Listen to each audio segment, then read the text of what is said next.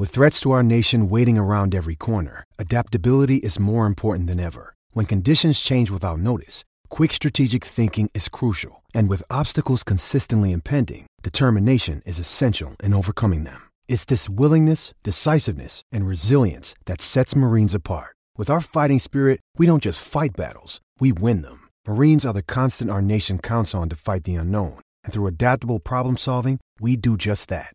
Learn more at marines.com. What's up? Jason Tatum here. Ball up wherever you are with NBA 2K Mobile. Playing game events to collect NBA legends and rising stars to assemble your dream team and settle things on the court. Download NBA 2K Mobile now on the App Store and Google Play. Hello and welcome back to a brand new episode of the Pick a Side podcast.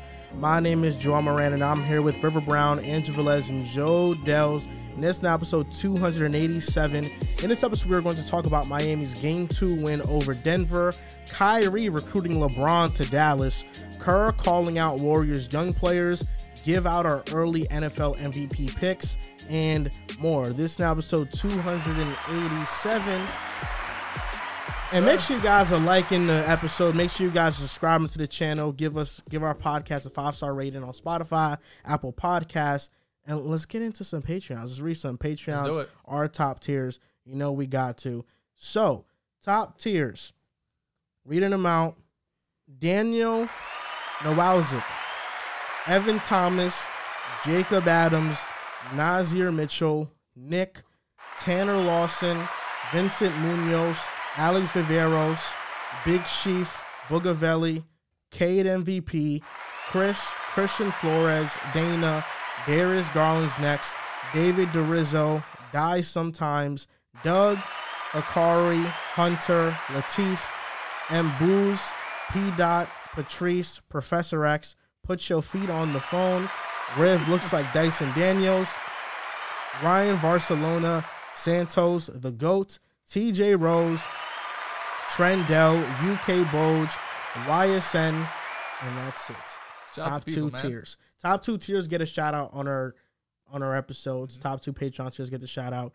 The first tier you get access to our Discord, and we definitely got to record Patreon another episode a month for the Patreons, man. It definitely has to happen. I'll believe it when I see it, man. I will believe it when I see it. It's busy. Once maybe NBA season's over, draft season's over. 'Cause that's when we started last year. Was in the summer. We had some extra time. Now we got BR, we got playback, we got NBA Finals, NBA playoffs, live reactions. There's so much going on. And we got playback, actually. Riv and I don't know if you guys are going to be able to watch with us, but we're going to watch old games. We're going to break down old games, watch those, relive some really good memories. Do you have one in mind? Off the top of our head, we had the 2010 Game 7 NBA Finals. We had the 2007 Game 6 performance, LeBron versus the Pistons. Which other game did we had the 08 Celtics Bulls Game 6 game? When you watch the 2018 West Conference Finals Game 7, I'll pull up. 2018. We can watch that one too. I'm not watching that garbage. I want people to show up, look at good basketball, not people grabbing other people's arms and looking for a foul or shooting 40-foot step backs. I don't want to see that. 2018. If we're gonna watch anything, it's gonna be. That's because it exposes your favorite team. That's what it does. Listen, man. Get over it. It exposed 2019 round one. We're on a 3-episode streak of the 2018 conference finals. Get over it, bro. I haven't mentioned the Beard's name yet, though. Oh, it's very obvious who you're talking about. Oh, yeah, of course. It has to be. Now, Dells, Game 3 NBA Finals. Let's get into these Boom Fantasy picks, and we're going to get right into the show, recapping Game 2 and giving our predictions for Game 3. Absolutely. So, Game 2... won't recap the picks. You guys didn't do so hot. But anyway. I didn't. Hey, me and Riv won. I thought you didn't. No, Bam Adebayo assists. Oh, I didn't win. Facts. It was just Mr. Moran. I won Game 1. I don't remember what your other pick was off the top of my head. It was an over. I couldn't pick two people. I couldn't pick Bam twice, right? No. Should we start with Bam? Arguably MVP of the series so far if they end up winning, even though Gabe Vincent. My shit was Gabe Vincent over. Oh, there you go. Oh, so you locked. You're him? What? No, but you had to choose the other team. It wasn't Gabe Vincent. Originally it was, and I made you switch. Was it Aaron Gordon's rebounds? Did you choose one person to make it 3? Aaron Gordon won 3? It wasn't that. I'll make it easy. I deaded that though. I'm gonna make it easy. I'm gonna do my parlay. I lost because I had Aaron Gordon over on his points, and he didn't get his points. I'm gonna go Jokic over on his assists for Game 3. Bounce back? Yes. Right now, Jokic is at 10 assists. Oh, wow. What's MPJ's points? You didn't even look at the line. Yeah, that's a nuts. MPJ is at What's Jimmy's 14.5 points. You know, Dels. I'm not taking Jokic's Jimmy's assists. points is at 25.5. Okay. I'm going to take MPJ over on his points. I think he needs to have a bounce-back game. He does. And I'm going to trust him for game 3. I don't know if I feel confident 2.5 threes. I mean, he did say, when I have Gabe Vincent over me, I feel like I'm going to make that shit every time. So I understand. He's going to keep shooting that shit. That's what he's telling low-key talking that shit. They were like, KCP said we played horrible in game 2. And what's Duncan's line for game 3? I was just looking. Duncan's at 7.5 points. He's also at 1.5 3-pointers. 2 threes, I'm taking that What's at home. KCP's threes? I'm taking that home. So MPJ points 1.5. and Duncan Robinson to hit 2 threes. That's my Jimmy's, two-leg you know what? I smell a Jimmy game. Okay. So I'm going to go Jimmy over on his points. First game at home. Yeah. I think first game, atmosphere is here. Finals back in Miami. It's been a long time. You know, the bubble, they was in Orlando or wherever that was. So it's a different vibe back in Miami. DJ Khaled's going to be at the game. D Wade's going to be at the game. Rick Ross is going to be at the game. Khaled. Yeah, you know DJ Khaled. It's going to be lit. So you know what? I'm going to go Jimmy over with the points, and I'm going to take KCP over with the threes. I'm smelling a Jimmy Butler game. Okay. All right. You got something cooking, Drew? I'm going to be honest. I'm looking at these lines. We have matchups here. We have first half, first quarter. Anything catch your eye? What are you cooking? I don't love these lines. Not really.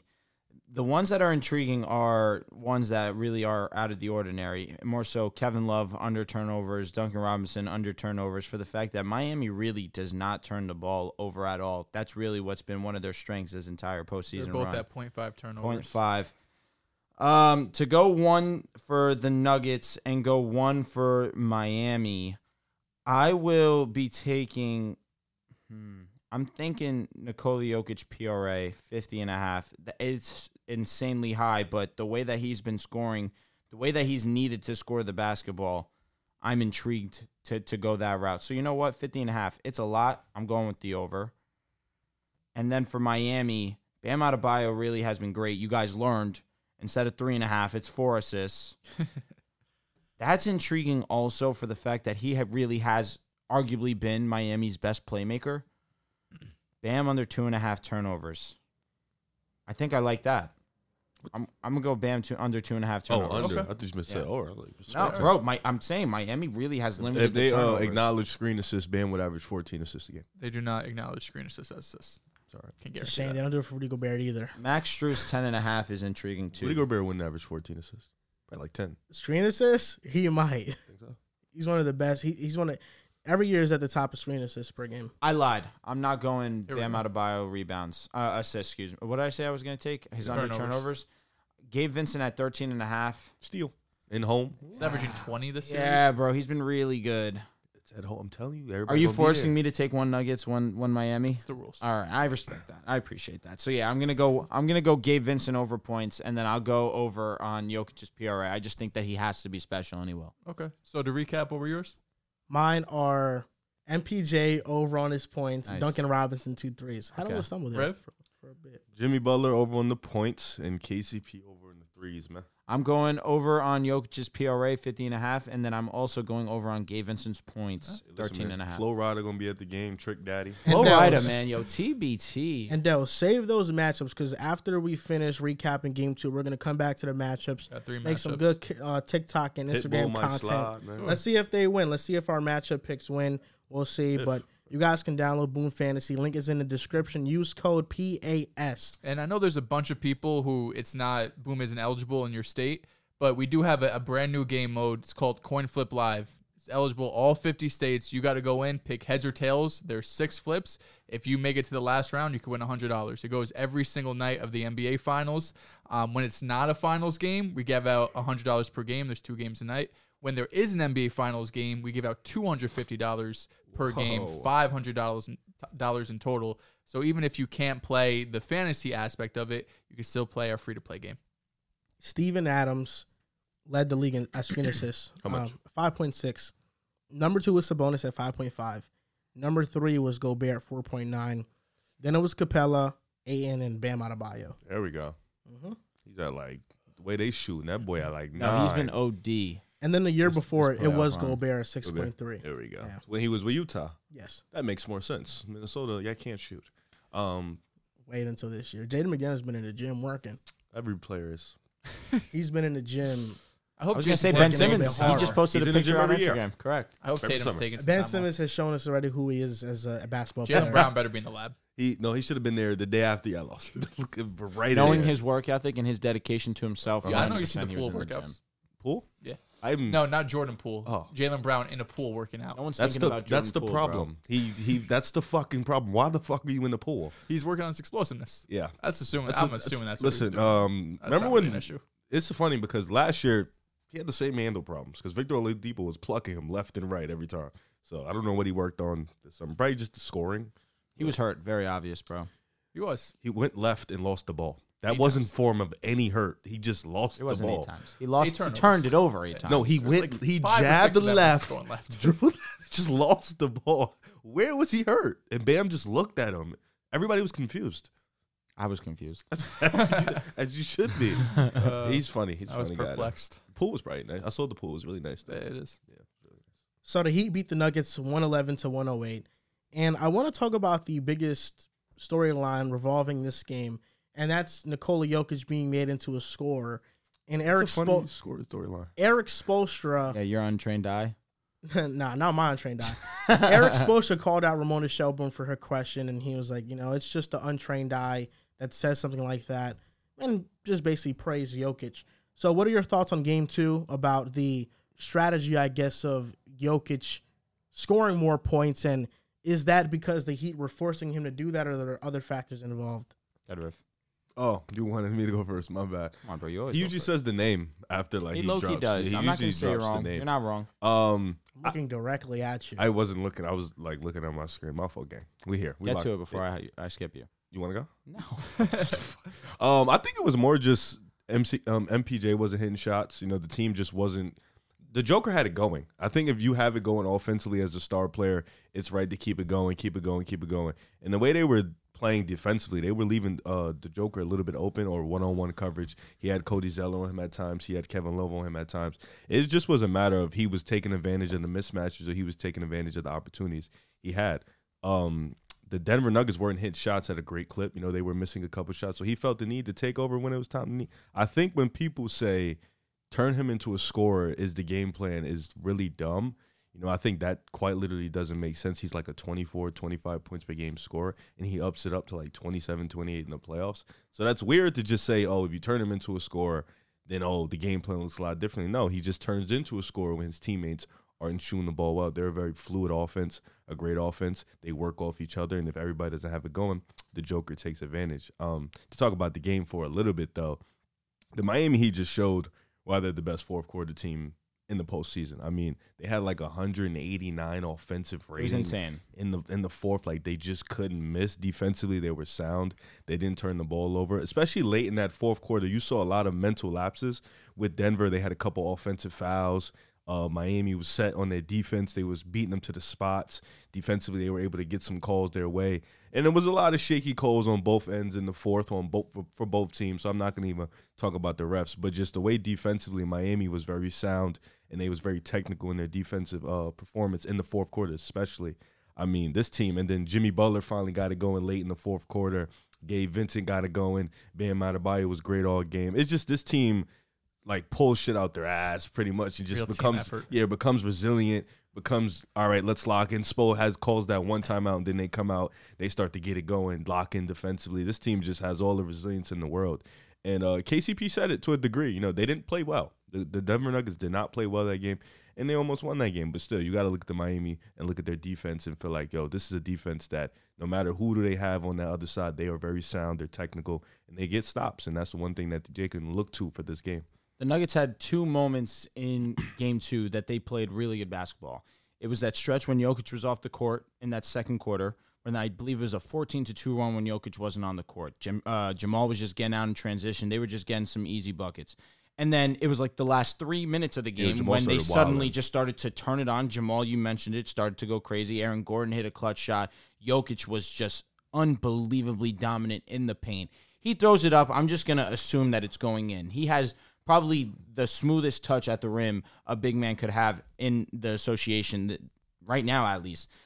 So I look at this game, and I think I agree with that statement. The Nuggets, for a majority of this game, did not play well. However, in the 2 moments that they did, you see the high level of basketball that they can play. But to talk about the Miami Heat, you mentioned their fourth quarter resiliency. I believe, this is their 8th win now after trailing by double digits this postseason run. Mm-hmm. They have been unbelievable when playing from behind. Bam Adebayo, he's been spectacular. Probably top 2 favorite if you're a Miami Heat fan to win the Finals MVP. Can't exclude Gabe Vincent from this conversation. Was the leading scorer for the Miami Heat in Game 2. He was huge for them, hitting clutch threes. I believe he had 4 threes. Duncan Robinson caught lightning in a bottle again. Let's not say lightning in a bottle because this whole postseason run, for a majority, outside of probably the Knicks series, he's been extremely valuable for them. Caleb Martin struggled. He had a huge 3 down the stretch of the game. The Miami Heat just knew how to answer for every punch that the Denver Nuggets had given them. Jimmy Butler was struggling. I believe he had 8 points in the fourth quarter. It just does not matter what you do to the Miami Heat early in the game. Unless you are 100% locked in to close out the game, the Miami Heat can come back and steal a win from you. Stealing home court advantage is huge. Denver Nuggets had been undefeated up until that point. The Miami Heat, Eric Spoelstra, they've had a great game plan for this Denver Nuggets offense. They decided to turn it into a zone. It's forced and clogged the middle of the paint for Nikola Jokic. It's been a little bit more difficult for him to make passes. But the whole turning him into a scorer was, I do look at it as a little bit of nonsense. Jokic understands, hey, my guys don't have it going. This is when I have to assert myself as the best scorer on my team, and we know that he can take it to that level. But to the people that think that all you have to do is turn him into a scorer, I understand where they're kind of coming from to a degree. Tweet from Nick Wright. Never a great thing if you're going to use Nick Wright as a reference. I do like Nick Wright, so it's funny I say that. So he says the Nuggets this regular season were 34-4 when Jokic had 10-plus assists and 14-17 when he didn't. So again, just very basic, not real analysis, not really watching the game. So when his team isn't hitting shots, they don't win. Exactly. Shocking. One guy makes shots, other guys don't. They lose the game. But again, when he scores 40 points, the team does not have a win either. So that's pretty interesting to really look at. The Nuggets need to hit shots. You've seen it. MPJ has struggled these first 2 games. KCP really hasn't gotten it going either. Jamal, he just knows how to turn it on whenever. You can trust Jamal Murray, no doubt about it. But I look at MPJ, I look at KCP. These are guys that have been 2 of the most consistent players for the Denver Nuggets all regular season long and all postseason long. For the finals to start and them to go ghost, that's not what you want if you're a Denver Nuggets fan. But I agree with him. I believe that for a majority of this game, the Nuggets played poorly. They did not play with energy. They were missing wide open, really good looks. And I think that they have to come out aggressive this game 3, understanding that you go down 2-1. It's not an ideal situation, especially understanding that Miami themselves are a great home team as well. So I do look for Game 3 to be exciting. I do expect Jimmy Butler to have a better, probably his best performance in one of these 2 games in Miami. He really hasn't gone into that place really since he had those moments in Boston. But really, it's that Bucks series. We put it up on Instagram. Just the numbers from the first series in Milwaukee versus the rest of the postseason. It's been a pretty steep decline, but he's done a great job of getting his teammates involved, and you could probably pair that with the ankle injury with the Knicks. So I do expect Denver to still come out on fire. And they shot from 33% from the three-point line to 48% from the three-point line. Miami from game 1 to game 2. So the three ball was falling this game. And the Nuggets shot well. They shot, I believe, 39% from 3. It's just that MPJ, it does not seem that he's the same confident dude that we've seen him be. I get the ball, I shoot it, it's going to go in.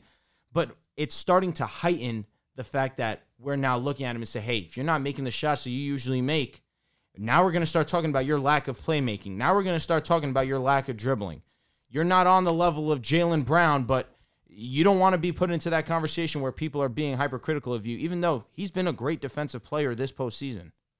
I don't know about the MPJ thing. I think that he plays a role, and he just needs to hit shots and defend. But when you don't, that's when people start to criticize your game. I don't think that we're going to knock him for playmaking or nothing else. I think Jaylen Brown gets that criticism because he's the second star on his team.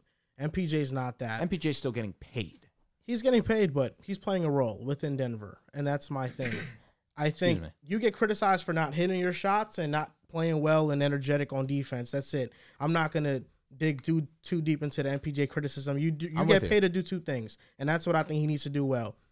I think the Jokic stat when the Nuggets are winless when he scores 40 points is a coincidence. I don't think it has anything to do with when he scores, Denver loses. Part of it is, of course, Denver's not hitting their shots at the rate that they usually would hit their shots at. But in this game, Denver had a 126 offensive rating. I'm not going to blame one player in MPJ and maybe half of KCP because he was 1 for 3 from 3 on why the Nuggets lost this game. I think Denver lost this game defensively, plain and simple. In the fourth quarter, I don't care how hot you are from 3. I don't care how many shots you're making. A 189 offensive rating is a combination of miscommunication on defense and also hot shooting. That's an absurd rate to have. And Miami has been exceptional in fourth quarters all playoffs long. That's why a lot of open looks. When I picked the Nuggets in 6, I said, listen, I think that the Miami's going to win some of these games in the fourth quarter. And game 2 is one of those games they won in the fourth quarter. They're doing an amazing job on Jokic, just sending different zone looks at him. They had a 1-3-1 zone on him at one point, which whenever he got the ball at the free throw line, it wasn't a clean, free entry pass within it. And then when he gets the ball, they collapse on him so he's not able to read out the court like he usually would be able to. But Jokic understands how he has to play when defenses play him in that way. He has to be more aggressive. He has to score more. And we saw in the fourth quarter, every time down, it was Jokic getting a basket. And occasionally we had the Jamal Murray 3 that put the game within reach for them. Sure. But they lost this game defensively 100%. Duncan Robinson scoring all of his points in the fourth quarter. I mean, how many of those were just defensive lapses from Denver? And I'm going to give Miami credit because these sets that they're running, they have so many different sets for different situations within the game that they're able to generate these open looks. And for me, when I'm looking at these games, I'm looking at games 1 and game 2.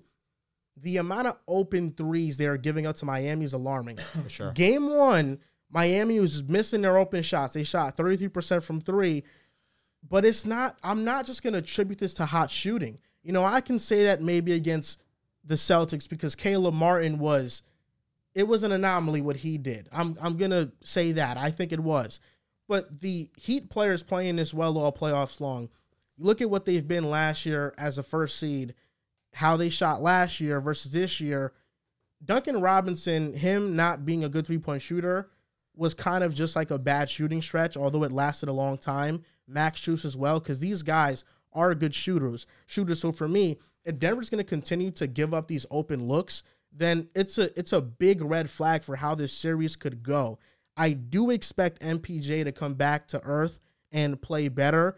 Mike Malone has to figure out how to handle these Jamal Murray pick and rolls when he's getting blitzed off them, because when they're playing zone, they usually blitz Jamal Murray. So they're going to have to figure out all that stuff out. And what Miami's doing, going 5 out and starting Kevin Love into the game, has really changed this series around and how Miami's able to expand their offense. Because now Bam Adebayo is playing more like a point guard. And it's very similar to how Sabonis, Jokic, and these point centers run their offense. I think Bam Adebayo is best when he is being used as a point center and he's able to pick his spots, pass when the defense forces him to pass, and score when he has good open lanes to the basket. So I think Miami, game 2, they showed that they are a real threat. And Denver in 6, I still have that. But Miami is really proving that this could be a series. And especially if they take game 3, now we're starting to get into territory where game 4 is must win. Mm-hmm. I know we've seen Denver come back down 3-1 before, but I don't think it'll happen again. So they have to steal one in Miami, whether it's game 3 or game 4. But I'm hoping they do a game 3, because if they go down 2-1, it's really looking bad for Denver. Yeah, and it felt like going into this series, Miami needed to take one in Denver, because we felt like if they got 2 at home, that's going to be really hard to overcome with, you know, the altitude, just their home court advantage. But getting one Denver's huge. Talk about the Jokic stat. You know, 0-3 when he scores 40 or more in the playoffs specifically. The first time was the game 4 against Minnesota, where, you know, they made a crazy comeback in the fourth quarter, pushed it to overtime. They lost. And the other one was Game 5, I want to say. I have with it the Suns. Game 4 against the Suns, where that was a game Devin Booker didn't miss, 14 of 18, right? I think the Suns scored like 129 points, and then this most recent game. So like Joel said, I think that's more of a coincidence than anything, because it's not like Jokic is being inefficient or like jacking threes. Like, that's not Jokic's game. He's going out there, he's giving you 40, and even that Suns game, he would have 53 on like 67% shooting. And it's not even like Denver's playing bad. Like you just mentioned, the Suns had to have a historic performance on Devin Booker. And KD had a 30-point triple-double in that game, too. You had to have 2 30-point double-doubles to beat Denver. Denver was not playing bad, so when Jokic scores a shit ton of points, Denver still overall doesn't play horrible as a team. It's just these other teams are playing lights out. They're playing even better. Yeah, and especially in that third quarter of this past game, like, Jokic just got in that mode. He was doing some shit. I mean, like, 18 in the third. Like, court to court, from one side to the other, taking it down, hitting the layup. Like, he was just hitting some shots, like, almost like a heat check. But since he's not shooting threes, he's just like, I'm just going to throw some shit up. And it was going in more often than not. But I really thought the Heat in the first quarter set the tone. They were only up 3 going into the second. But I thought that first quarter was really important because it set the tone early, right? Max Strus hit his first 3 or 4 threes. Bam Adebayo with a little pick and roll jump shot from the free throw line. And the Nuggets were struggling. I mean, offensively, they felt like lost. And everything just felt really hard coming offensively. Wow. But then, you got to give credit to the Heat for really locking in, because they, coming into this game, was must-win. We're talking about Game 3 being a must-win for Denver. This was must-win game for the Heat. And it was obvious. Spo went into that locker room after Game 1 and really told them, like, we got to lock in. But even after that, only being up 3 going to the second quarter, the Nuggets, as always, they're going to respond, right? So they went onto that run, fall into the third quarter. A bunch of the role players stepped up. I thought Christian Brown gave some really good minutes. Jeff Green and Bruce Brown contributed. But then the fourth quarter, Riv, like you mentioned, it was just one of those signature fourth quarter moments from the Miami Heat where Duncan Robinson started off the quarter with an 8-2 run by himself. I mean, we talk about the 3-point shooting, but something that he's even add to this game was just like the cutting, the backdoor cuts that makes it so difficult to defend him, because I feel like prior to this real playoff run, Duncan Robinson, we really just know him as a shooter. And this playoff run, he's done more limited, but more off the dribble, getting to the rim, hitting contested layups. So when you bring that into that, and you know how deadly he is from 3, it puts just that much more pressure on the defense. So the fact that he was able to score 8 by himself, and then, Nuggets did cut it down to 3. And to talk about the Jamal Murray shot for a second, because we didn't touch on that, I didn't have a problem with it. I thought Jamal Murray took a look that he was hot. Wasn't a bad look. That's a timeout. That's a shot I've seen Jamal Murray just hit make. 2 back-to-back bangers. Yeah, like you could call a timeout, but now that you call a timeout, you probably foul right away off the timeout. You're not even gonna get a point for a 3. I'm the Heat are able to could set either they want to do zone, man, whatever they want to do in that situation. They have time to communicate. So I prefer not taking the timeout, given that he ended up getting a decent look. I've seen Jamal Murray hit that shot. I've seen him hit tough contested threes. So I didn't have a problem with it. But going into Game 3, it feels like a must-win, for the Nuggets, because if they go down 2-1, now all the momentum swings back to Miami. Now you're in Miami for a Game 4 where now it's really do or die. And Christian Brown was a part of the biggest run that Denver made in the game. Sure. He was the spark that they needed. Once he was inserted, his defense, his ferociousness, his offense in transition, he was really the spark that led a big-time Denver run, and he was great. Your point about Jamal Murray in the 3 in the fourth quarter, like, Denver lost by 3. They didn't call a goaltend, an obvious one on Bam Adebayo, that the ball was obviously going down on the Jamal Murray floater, and they didn't call a goaltend. That's 2 points that Denver could have had. It could have been a 1-point game with that final possession. And then, like I mentioned, every single open 3-point look Denver gave Miami in the fourth quarter. And I'm not taking anything away from Miami. I am just saying that none of what I just mentioned is featuring Jokic scoring, which means that there are so many other plays you can point to that even if Jokic scores what he did, they could have won the game if they didn't have these other plays happen to them and didn't have errors on a defensive end. Isn't it insane that we're highlighting a man scoring over 40 points and that being the reason why his team lost? Like that should never be. Yeah, Jokic, shame on you. You scored 40 points, your team lost, you need to do better. You need to start passing the basketball. Since when has that been the narrative? Miami was in a league high 54. They were OD. Close games. And they probably feels like they won 54. And it's funny honest. that y'all was talking about the sets because Miami has like a set within a set sure. a set. They have like 14 different sets within one set. And that adds set, you get like another 5 more. So they have so many different plays that they can run. That's why the Duncan thing was intriguing because he's come into the playoffs. He didn't play much the last couple of years. Then by the boom, he's just running because he's still doing the same shit in practice, running the same thing. He's just not playing in the games. Coming to just go out there, give that juice. I love that. Miami's taking 2 straight. The jig's up, huh? The jig is. Don't get featured on Pick a Side me, man. I'm not gonna say the jig is up yet. I'm gonna wait a little bit, but I think Miami takes 2 straight and 2 straight. Oh, so it's gonna be 3-1. 3-1 going back to Denver. I'm dead ass. I feel it. Are they gonna do the same thing they did to the Clippers or no? Who? The Nuggets. In the bubble? Going down 3-1. Yeah. Streets don't need that. I need 1-3-1. I don't. Come back in the finals. I don't think so. No, that comeback was a little nastier. Doc Rivers and shit. You know, your coach. No, it's got a ring, got a championship. It's Spo and shit. I doubt it. No, I do think Miami takes 2 straight. I think they come out game 3 blazing hot. They beat the shit out of Denver, and then game 4 is like a close one. Comes down to the best fourth. Only way I see them losing 2 straight is if the Nuggets just forget how to score. I don't think they'll forget how to score, but I can see Denver having multiple defensive lapses late in games. Yeah, that's the bigger I don't think Denver will forget how to score. I think Denver wins this series. So Miami is going to outscore the Nuggets flat out. Their offense will be better than the way that. I mean, it's not necessarily better. It's just as long as it's better in the fourth, does it matter? I guess that's not wrong. Listen, although Denver in game wins. 1 in the fourth, the Miami Heat started to figure some shit out, but it's still, and they missed a lot of open looks. They did. Mike Strus was like 0 for 10 that It was game. horrible. He was dunk shit. Denver wins this series if they lock in defensively. That's what the key for them is this series. You could have won game 2. You won game 1 despite giving probably 10 plus open 3-point looks. That shit was nasty. You lost game 2 by 3 points when there were so many moments for you to take control of the game.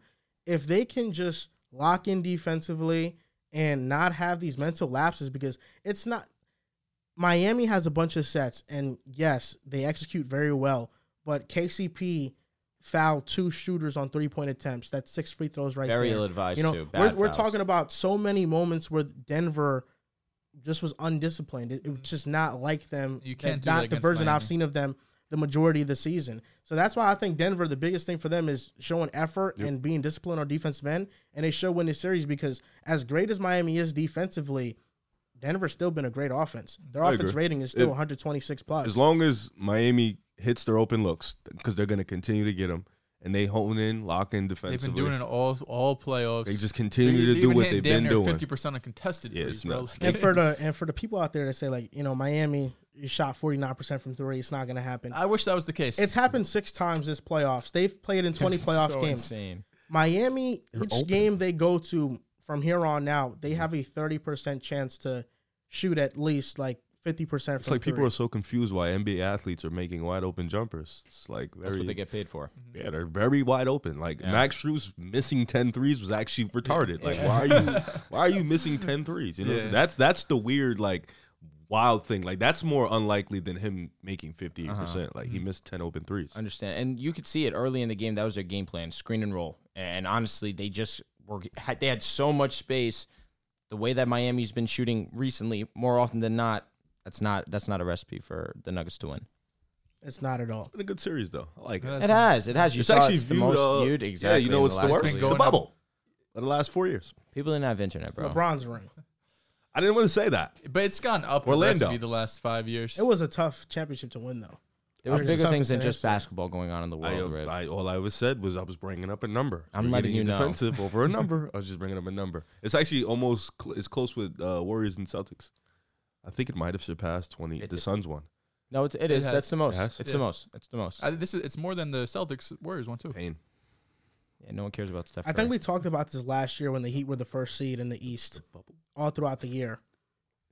This Heat team is very much like the Spurs in how they move the ball. Their ball movement, not the current Spurs, but Tony Parker, Tim Duncan, Ginobili Spurs, and how they move the ball. They're getting Isn't a ton of Spo open looks. Pop's tree? No. Or I'm trolling. No. Spo started out as a video coordinator for the Heat, and he's a Pat Riley protege, 100%. Because usually when dudes rival the Spurs offense, they're a Pop tree. Like Kerr was with Pop for a little bit. Mike Brown was under Kerr, so by default, you know. So it usually happens like that. Like their ability last year to be the first seed and to have a bunch of guys step up, because Jimmy last year Gabe Vincent, Caleb Martin, all these guys were less of household names, including Max Strus as well. Their ability to find these undrafted players and now fit them into a system and maximize their strengths is something that we have not seen since Greg Popovich coaching that Big Three Spurs team. And something important about the Spurs, and I think it's happening currently with Miami, is the fact that it's not reliant on the best player to be the best player at all times. With the Spurs in 2007, Tony Parker was the Finals MVP. Although Tim Duncan was the best player on the Spurs, there was many nights where Ginobili was. There was many nights where Tony Parker was. There was many nights where somebody maybe like Steven Jackson would step up and he'd take over the game. So with this current Heat team, Jimmy Butler is not stuffing the stat sheet. He's not leading the team in points every game. It's a different person, but I think those are the similarities within this Heat team and those Spurs team and how they play unselfishly, and their ultimate goal is to win no matter how it happens. It just happens. Yeah, I get that. The Spurs just caught me off guard because they was like the best team in the league. I feel like mad. AC is a little bit different. The Miami underdog reminds me more of Detroit, like the underdog mentality of Detroit. They come out, Jimmy's an all-star, but no real superstar level talent, just a bunch of really good players, and they don't really care. You wouldn't call Jimmy a superstar level talent or player? I'm saying prior to, like, coming in, like, no superstar level talent, they come out, and then they're always the underdog in pretty much every series, and bada boom, bada bang. Here's the thing. We always talk about Jimmy, hey, the playoff time, superstar. Last year, we did it too. Jimmy Butler showed, he's better than a lot of players in the NBA. Then the regular season comes around. You forget about Miami Heat. You forget about Jimmy Butler. Then the playoffs start up, and you're just like, Jimmy Butler, superstar. He's a superstar. I can understand that. I didn't say he wasn't. No, I know, but I'm saying, like, you're saying before this. Before last year, he just got swept, so I don't think we were. Yeah, I don't think we were talking about like him. Taking the defensive side on Jamal was big too.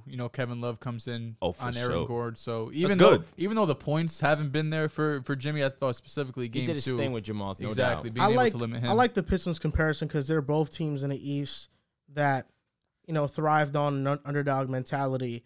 The Pistons won a championship. People don't remember this, but after 2004, they made the conference finals or finals for the next 4 or 5 years. But they're just not the same in terms of offense. It was D-Wade first. I know, but come on. No. Can we bond on that? No, we cannot. Because the Pistons were just a bad offensive team. Yeah, it was a different era. Yeah. Like the Spurs were like the ball movement is very like play style resembling Spurs for sure. Play style because they weren't bad. They were pretty bad. But I was gonna say their offense was not that good. The era was different. I love Chauncey Billups. Oh my God, Chauncey was lit.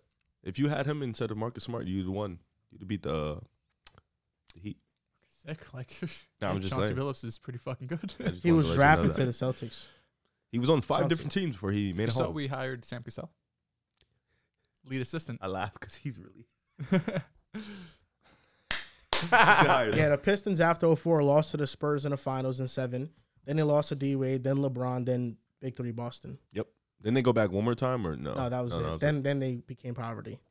Then Chauncey went to Denver, right? Yes. Yeah. And they went to the WCF. What was the need for the Marcus Smart they went stray, to New York. Huh? What was the need for the Marcus Smart stray? I think everyone is I was pretty probably bored. sitting here. Okay. Wanted to live it up. But yeah, he went to the WCF with Denver. That was crazy. Weren't we just having this conversation yesterday that we used to talk ball? And then you go and you do this. My fault. Come on, man. Just like the bother Dells. Be better. Marcus Smart, man. We're going to blindly rank finals run. Here we go. Again, let's go. We're going to rank 4 finals runs blindly. Just 4. Last time it was 5. This time it's 4. That was cute. So first name up, 2012 LeBron.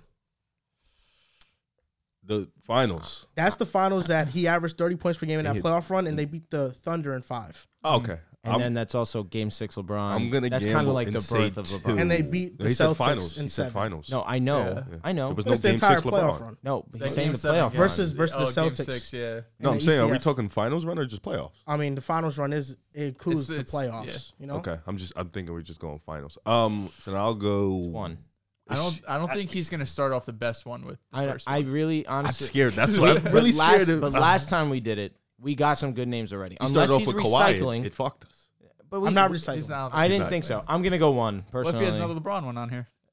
If he has multiple LeBrons, What if he crazy. hits us with 20 All right, here's the something thing. LeBron? Here's the thing. The only I'd say 2 to the be only safe. one better than the only other LeBron run 3-1. better. Yeah. But he said that one already. 2018 LeBron? 28, but we didn't win. But I would say that's that true. was probably better than 2012. What if he says 2016. That's what I said. What if Yeah, he I says, know. He said 2011 Dirk already. He said Kawhi 2019. So D-Wade we he could said, say right? one. He said D-Wade already. So we can put 1201. I think. Okay. we All could be right. safe All with right. one. Cool. Yes. 2010 Kobe Bryant. All right. So that means the next one's gonna be. He averaged 30 in that entire playoffs. Beat the Celtics in 7 games. I remember His second I ring by himself. I remember. Respect By Pau himself, Gasol. yeah. That's the guy. No, Paul was amazing. So was Ron Artest. Nah, this is a gamble because the next one could be better. Are we thinking 3? I was gonna say let's be safe and say 3. Okay. I'm gonna say fuck. No.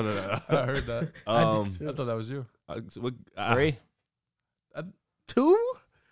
He was OD. He was very good. What if he says some Shaq? Like I'm gonna be honest. 03? I would put 2010 Kobe number 1. Lost me. Why He's is doing this Why for is the that a fans. loss? He's doing it How for is the that a people loss? How is that a loss? Like I didn't say you lost. 2012 Lost me. LeBron was just dominant, and then Kobe also Bryant averaged 30 in that no, he entire playoff he run. was good. He did get pushed 7, but that wasn't that Celtics team was a great team, no doubt.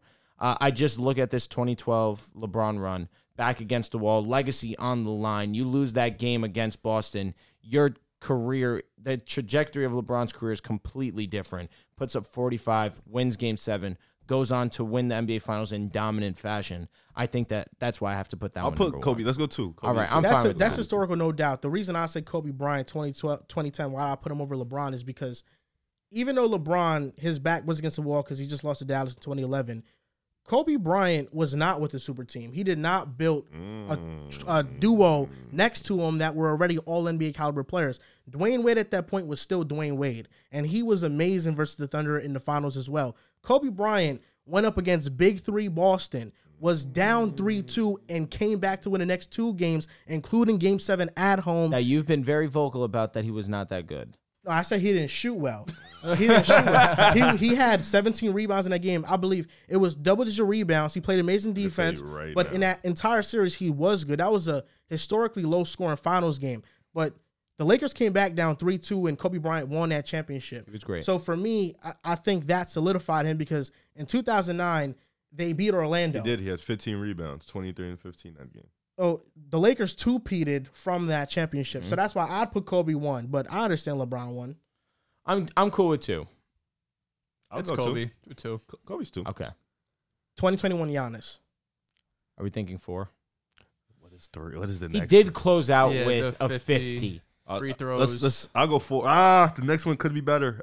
This is I such see. a crap This shoot. is why I feel like Kobe at 3 would have been fine because I don't know what's gonna I happen. think Giannis was- 2021 Giannis is better than Absolutely. 2010. I just said we could have put I think Giannis at 4. Giannis is 4. Giannis is 4. Yeah. Okay, we'll I go think Giannis. Giannis is That's why I 4. don't know what the Yeah, next this one's one's about scary. to be. Okay, Giannis at 4. All right, Giannis 4, easy. 2022 Steph. Oh, There. perfect. Okay, well done, Riv. Perfect. Riv, you Good did job. it again. Perfect. You did it again. Woo. So Steph at 3. Yeah, All right, that's cool. That's 4. So 1 is 2012 LeBron, 2 is 2010 Kobe, 3 is 2022 Steph, and 4 is 2021 I think that's Giannis. perfect. Riv, you son of a bitch, And man. listen, 4 and 3 can be interchangeable. You can argue it back and forth, but 1 and 2 are consensus. Nah, Steph was unbelievable. Yeah. The 50 point, I understand. That's what I'm saying. I understand. Yeah. But 1 and 2 are consensus. You can argue those back and You forth, can. but Giannis down 0-2 to start Yeah, that series as well. his fault. I'm trolling. Two Wait, so series you're in a row, saying, he so was you're down saying 0-2. LeBron and Kobe's run are not debatable? No, I'm saying no. I said No, 1 and 2 can between- be yes. interchangeable. Because he said 3 and 4 at first. No, I'm 3 saying and 4 are interchangeable. And 1 and 2 are 1 interchangeable and 2 are for one, is interchangeable. what I'm saying. But those two can't. Yeah. The They're- bottom they're- two can't go to the well top. done. I two, understand yeah. you. I understand you. Next topic. Good LeBron Lord. James, Kyrie Irving, will they be teammates next Great, season? we're talking about this again. Chris Haynes reported Monday that Kyrie Irving prefers the Mavericks to acquire LeBron James. Now, it's important to note that Jova Buha from The Athletic said it would take more than Tim Hardaway Jr., Bertans, Josh Green, Jaden Hardy, the 10th overall pick, and a future first to get LeBron James. After that, a flurry of reports came out. Lakers are uninterested in bringing in Kyrie Irving. That's number one. And Mark Stein reported that Kyrie Irving has consistently expressed a desire to remain a Dallas Maverick. It's possibly because they can pay him the most money, 5 years, $272 million because they have his bird rights. Now, what do you think about, Kyrie Irving just saying, listen, I want to get LeBron to Dallas. He doesn't want to go to LA. What do you think, Drew? First things first, this shit isn't happening. LeBron is staying in Los Angeles. This report, if anything, right, if we really want to throw a wild card in there of why this report came out in the first place. Long as hell, dog. Yeah, bro's lanky. Just peeped his foot. He's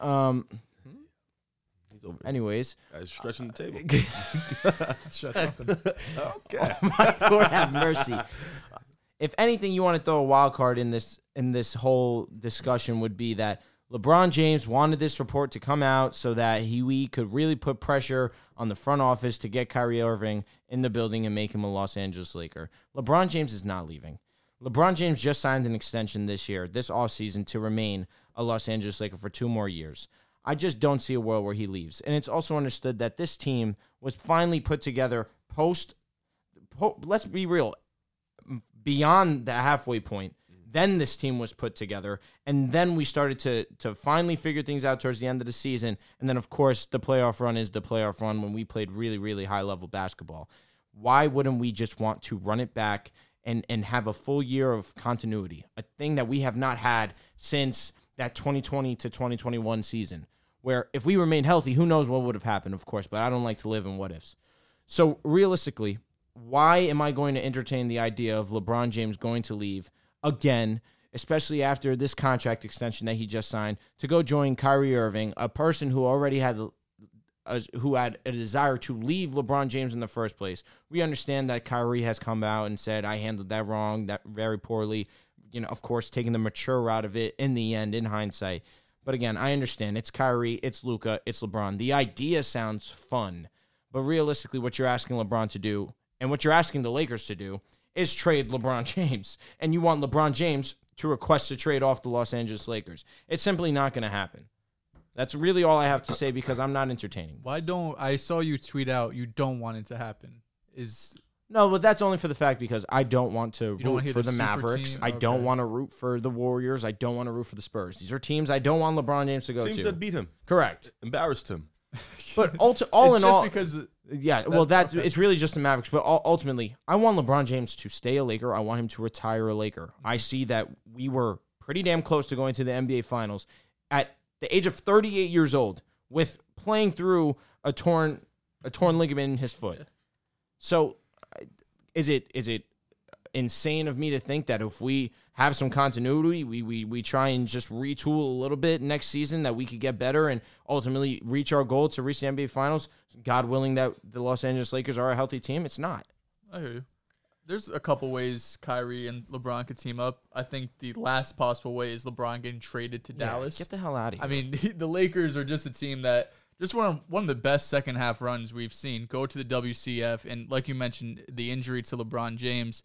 And I don't understand why unless LeBron's coming out and saying, I do not want to be a Laker, why the front office says this is the time to blow it up when we just made the WCF, when you just had Austin Reeves average 20 in the conference finals, when you've seen these role players step up. Generational efficiency. When you see Anthony Davis have his longest stretch of health in the last however many years. I mean, he was healthy, for months, something you don't really see. So unless LeBron is done, which, I mean, Bronny just committed to USC, his family's there. It doesn't really make any sense for him to go to Dallas. Now, Kyrie to LA is possible, right? This is something we talked about the trade deadline when he originally was on the Nets. Could be maybe a sign and trade. D'Angelo Russell probably necessary to make the money work, and I'm sure Lakers fans would be thrilled to have that happen. And the idea of having that big three of Kyrie, AD, and LeBron is probably very enticing, intriguing. I don't know where you stand, actually, if you prefer or if you'd rather run it back. Oh, listen. You telling me I get an upgrade at Kyrie Irving. You take out D'Lo. I get Kyrie Irving. Sign me the fuck up. What are we doing here? And the only issue with that is obviously the depth that's going to be behind them. You'd probably still be able to bring back. We lose Rui. We keep Reeves. But then you still got to think, we're having these conversations with Jaylen Brown, the Celtics. Once you get to that upper echelon of cap, you get a lot more restrictions, right? You can't use the MLE. You can't trade, future first-round picks. You could basically only do one-for-one player swaps where the money matches up. So if you do, I know, I'm surprised the owners, accepted that. So if you do end up making the move for Kyrie, of course you get more of the superstar power, but you are giving up some of that flexibility down the road. And I think what this finals has shown us is that you don't really need to have all of the superstar power to make the finals, right? You see the Heat, what they're doing with a borderline Jimmy Butler's top 10, but a back half top 10 player. Of course, the Nuggets have Jokic, but they didn't go out and trade MPJ, Aaron Gordon, and pieces to get a third star, right? They kept their guys. So I don't necessarily know if getting the super team and giving up the depth is worth it. That's since fair. You have the depth and you already have 2 top 10 players. I agree. It feels like Kyrie at that point, I would almost rather have 3 or 4 role players who could play defense, who can shoot, who can play make, rather than just Kyrie Irving, who is obviously a great player, but could be unreliable at times. You don't know whether injury-related or off-the-court stuff is not always going to be there. Of course, when it's with LeBron, I feel like he's always more locked in, but I do think if there's any world it happens, it would be Kyrie going to the Lakers rather than the other way around, LeBron to Dallas.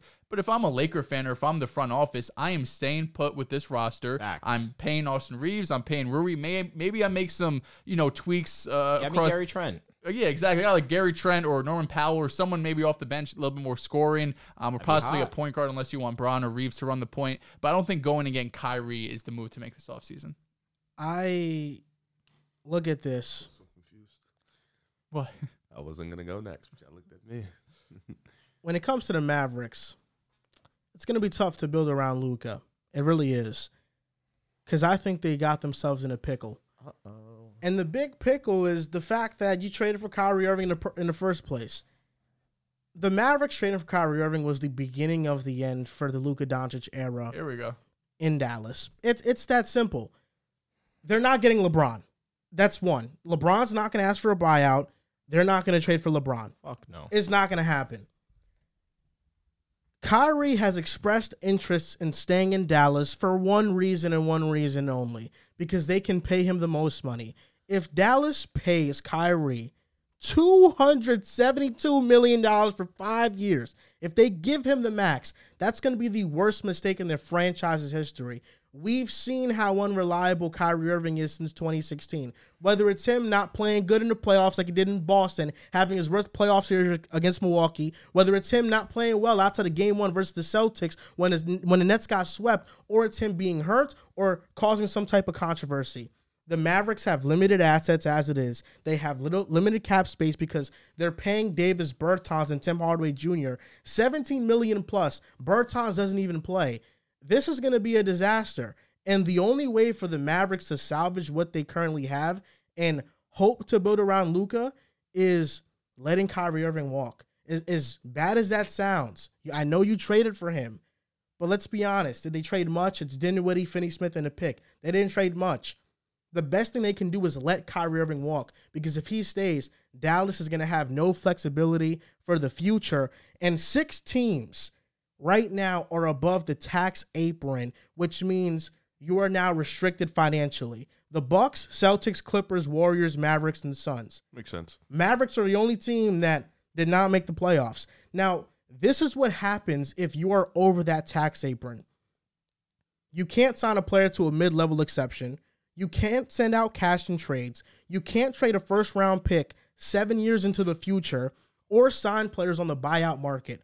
That's so trash. Basically everything to make your team better throughout the season, you cannot do. So if the Mavericks sign back Kyrie Irving... It's the Warriors' fault. For getting KD, it is. No, that's not even exaggeration. And for it's mostly for just re-signing all the players. And I'll get to that in a bit. But the Mavericks, if they bring back Kyrie Irving, this is what the roster will be limited to. They have to bank on Josh Green and Hardy taking exceptional leaps. They have to bank on that 10th overall pick being very good. The best case for them is letting Kyrie Irving walk. I would not in a million years take a sign and trade for D'Lo, because D'Lo is unreliable as hell in the playoffs, and he's a cancer in the locker room. Huh? That's what he is. Where's the cancer in the locker room coming from? Years ago in L.A.? Well, no, Minnesota. I was just watching that D'Lo DeJounte argument. How he left Minnesota was horrible. You have Alex Rodriguez going out in interviews saying that the first thing you got to do when you're building a great organization is getting rid of bad apples. He's talking about D'Lo because they brought in Mike Conley to replace him. All the Lakers players did was praised D'Angelo Russell. We talking about the same D'Lo that during the playoffs a report came out that if he got benched he'd be unhappy. I'm not taking that. D'Lo, I think he's not great in the locker room, and I also think that he doesn't perform in the playoffs. He had 2 series in LA in the first and second round where he was good. West Conference Finals he didn't show up, and every single playoff series before that he did not show up. He was good. So let's not act like trading Kyrie Irving for D'Lo is going to be a good move for Dallas. That'll be disastrous. I agree. That'll be disastrous. I'm not saying you're wrong. The question I pose when it comes to this, when it comes to the salary cap, when it comes to these super teams, that's why I think the era of super teams is over. You have to draft all your stars. The question I pose is that, is it fair that teams are restricted this much financially? Because a team like the Celtics, Bucks, Warriors, that draft their stars and develop them homegrown and now have to pay them because their contracts come up. Is it fair for them to be restricted financially for good scouting, for good developing, for good management? It seems a bit too harsh. I understand the punishment for teams that are just trying to go out and buy their way to success, like the Clippers, for example. But for teams that are homegrown, it does seem a bit unfair, but it does even out the playing field in the NBA. NFL Sunday Ticket is now on YouTube and YouTube TV, which means that you can stay close to your team even if you don't live in their town. Like, maybe you're a Raven who married a Seahawk who got a job in the land of the Falcons. With NFL Sunday Ticket, you can watch your team's out-of-market Sunday afternoon games no matter where you live, because you shouldn't have to change teams even if you change towns. NFL Sunday Ticket, now on YouTube and YouTube TV. Go to youtube.com/presale to get $50 off. Terms and embargoes apply. Offer ends 9/19. No refund. Subscription auto renews. You said a lot. It's either you say a lot or hey guys. I'm just feeding all of this in because this is funny. This is a great strategic move by Kyrie Irving. Great strategic move by LeBron James. I also agree with you. I don't think it's going to happen. I think it's very unrealistic. LeBron James, it's just certain players that don't get bought out. And LeBron James, why is that even an idea? 1,000% one of them. I do think Kyrie wanting LeBron to come to Dallas is very interesting because it shows a sense of, this is the only guy I can play with or I can win with. This is a guy that I should have. He understands that he should have never left a long time ago. So it seems like it's a bit of accountability. I should still be in Cleveland. In that sense. I don't think it's going to happen. I do think Dallas is pretty much stuck. I think you're kind of in this middle position where, you have the 10th pick. What does the 10th pick look like next to a player like Luka? Taylor Hendricks, who knows? Possibly. And you also have to pay Kyrie Irving. That's a situation that, and like you said, you have a lot of dead money on the roster or just money allocated to players that shouldn't be getting paid that much money. And then Luka, we don't know if he's going to stay. This situation doesn't look like it's going to keep him in Dallas. It looks a little bleak and very unserious in Dallas right now. But in terms of the LeBron situation, LeBron's going to stay in L.A. I think LeBron is 100% going to stay in L.A. I do think Kyrie going to Los Angeles, they shouldn't do. You just went to the WCF. I mean, we could talk about y'all going to the WCF with role players. You look at the Knicks, also another situation. It was just Jaylen Brown and good role players. Went to the. I'm sorry, Jalen Brunson was so close good to going role to players. the finals. I wouldn't say that, but they was good players. Go to the second round. Miami Heat, another team, star role players to the finals. There's so many situations where you don't need to just crowd it up with a bunch of stars. You can just make it work with 2 to 1 star. A lot of good role players. They get hot at the right time. It happens. I do think though LeBron is gonna stay in LA, and I think you guys can build a really good roster around him. I think that's the most important part. And you got AD. He held up for as long as he could. And what we've seen in a long time, but we don't know if that's going to be consistent. Hence why you continue to build. I don't want to hear this nonsense off season. Can you rely on him? We want to believe because he's a great player. We want to see him on the court, but that's why you continue to build good role players around him to keep, even if he's not. Do you believe continue Joel? Up? Continue. Do you believe up. that AD can stay healthy? Cross my fingers. Even LeBron too. LeBron's getting up there where it's like, tragic, bro, because he was so fire before the foot. He's old. But he was so. And now good. he's gonna get surgery on his foot. Good. I'm happy. He's old. Tatum's getting surgery on his wrist. Huh? Who? Tatum on his wrist. Oh, dude, good for him. He heard it in the last wait, hold on. place. Wait. Why are you bringing it up? We're talking about, I don't know, injuries. Off-season surgeries. You're talking about the Lakers and Dallas. You brought up Marcus Smart straight. Yeah, I said I was wrong for that, and I apologize. Why'd you bring up Tatum? Yeah, good. Love that. Why'd you blame the Warriors though? Because it's very obvious that they restricted the cap and anything you can do with your money because you're a super team. But why is it our fault that? Because it was Kevin Durant, it was Steph Curry, it was Klay Thompson, it was Draymond Green, and it was Andre Iguodala, and you guys ruined the game. You ruined the game. We ruined the game. You ruined Kevin the Durant game. could have won anywhere. Yeah, and I hate him. Boston was in the running. Cleveland actually with LeBron, Should've they were the also in the Celtics. running. I actually take back what I said. I don't think Kevin Durant going to Golden State is what led to the CBA. I don't care. I'm Because going to stand on that. Kevin Durant going to Golden State They took pay cuts. it was just an upsurge in the salary cap that season, and also Bob Myers' foresight to sign Steph Curry to such a team-friendly deal is the reason why they were able to sign Kevin Durant. foresight. Yeah, I mean, it was a gamble. He signed him to a long-term deal with the ankle injuries. Yeah, that's what I'm saying. Yeah, it was like a gamble. He signed him to a gamble, and then it so happened that Steph turned into the best shooter ever. And then Kevin Durant wanted to come play. Dre took Not a pay just cut. best shooter ever, but 2-time MVP. Well, yeah, you know what I'm saying. But Clay took a pay cut. Drake took a pay cut. Shit's happened. I think that they're doing this because of the Clippers mostly. I do. What did they really do? I mean, you blaming the war. They only sign players they draft. They're doing this because Well, it's Kevin Durant also being able to join.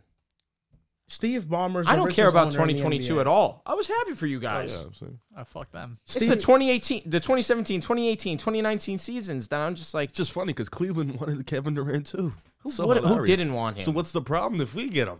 You guys were a 73 So win if LeBron, team, if Kevin Durant would have went to Cleveland, you would have felt the same way. but he wouldn't have. I'm asking you. The shit hypothetically, that's answer the question. crazy is he really is like, nah, I don't want to play with the number one best player in the world. should just I go want to to play with the Boston. number two best player in the We world, had or the team number set. three, whatever you wanted to He say. wanted to play in Kerr the was best 2 or system 3. in the world at Okay, the time. That's what he really wanted to do. Yeah, the best system in the world at the time. He wanted to play in He wanted that. easy that- wanted way for a to- championship. that's Let's be it. honest. What do we Cleveland would have mean? been easy. But playing, I don't want to play with LeBron. I mean, Cleveland didn't really run the system. It was LeBron ball. And Kyrie. and Just, Kyrie, hey, and it worked. Kevin Durant Yeah, wanted it to did. be in the It's fucking system. awesome. play DeMar DeRozan. It should work. I want to be in a system that won 73 games. The team that I blew a It's a 3-1 lead beautiful to. system. Yeah, you would but love it. Can we stop? Anybody Can we would love stop? No shit. It's a great Tatum's coming system. to Golden State. No, he's not. He's coming to LA, bro. That's Tatum actually wants to happening. grind. What fucking grind has Tatum been through? Tatum would kill to wear He's that been purple and gold. heartbroken in ECF. No, and he's BCF. been in the playoffs every year of his life. Nah, bro, he's actually coming to LA. I know you're scared of it. He has no He does, grind. anywhere I it's know, LA I or know, fucking Golden I know. State. But he's Tragic. a Celtic for life. I don't know. He should come play with Steph. He would desperately want to wear that purple and gold. You see him talk the way he talks about I Boston. can't He wait for loves him to Boston. I be my remember new when favorite Clay player. said he can't wait to play in front of the Lakers. Be honest. He comes to LA. He's dead to you. Damn near. What's worse, Revis going to the Pats or Tatum going to the Lakers? Fuck. And they run. I don't know, bro. You reacted. I don't know. You reacted pretty harshly And to Pats me. won a before. ring. That was Pats won a ring. amazing. I had to take it. It was down. on his Instagram for a minute. I still have it in my archives. Fuck you, Revis. That's a good question. I I'm don't know actually what would happy hurt he won a more. ring. The thing is, he went to Tampa Bay in between You hear for that? the year. You heard that? What? I'm happy Revis won a ring. Why? With the 'Cause- Pat? I'm happy he won a ring, not with the Pats. No, I'm not happy he won it with the Pats. I'm happy he won though. He 'cause deserves it. He deserves He it. does. He's one of the best corners to ever play. Maybe I I'm should be happy better. he got a You ring. ever thought about that part? Oh my god. Spit. Now we are. Maybe. Him on this team, we'd have the best cornerback duo Ever. in history. History is nuts. I don't know. If he- Akeem- if he- Then Denver had a. Akeem Talib, Chris Harris, Yeah, I was about Bradley to- Roby. We, Stop playing Sauce, with us. Revis, Sauce Revis, Arnold, and DJ DJ. Reed. Well, ours existed. Well, we're living in the Singer. hypothetical. Yeah, I No, know. this was- No, but I'm telling you, ours was That real. don't make Then no they had sense. the like one of the Ours- best ours defenses. existed. Yeah. You know what's real? That your quarterback is dog shit now. Okay, That's here we what's go. real. Really, he's a And our he's a quarterback first is ballot- great. First ballot Hall of Was. Famer. Oh yeah, Super Bowl he's not better champion. than Aaron Rodgers. Okay, no one said that. We got Aaron Rodgers. That was a We crazy. got Aaron Rodgers. That was crazy. I won't gonna lie. He, okay. he cooked. Oh, did he? He did. So when the Broncos, win the make win the the win the playoffs. win the win the we don't care.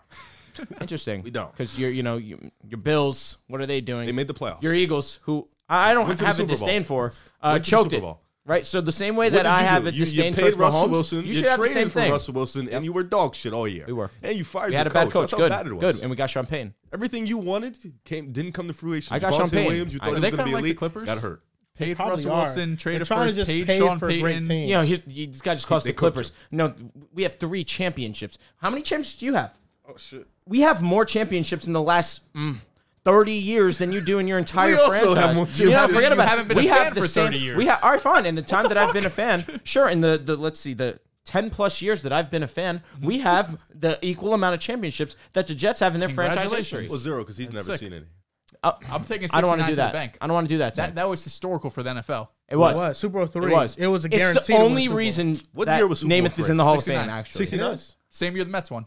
So let me. What a great year for New York, man. So God, legendary. Let me get this straight. You're a Jets and a Celtics fan. Yes. The Jets won a ring in '69. Yes. The Celtics have 11 of their rings in the '60s. He's about to get rude. All right. I love the grind. I'm not gonna say it. You don't love the grind.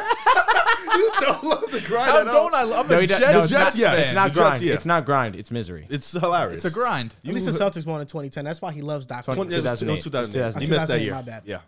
That's why he loves Doc Rivers. It wasn't even a double-digit year. Oh, fuck. I was live. The Celtics won a ring when we couldn't even be friends.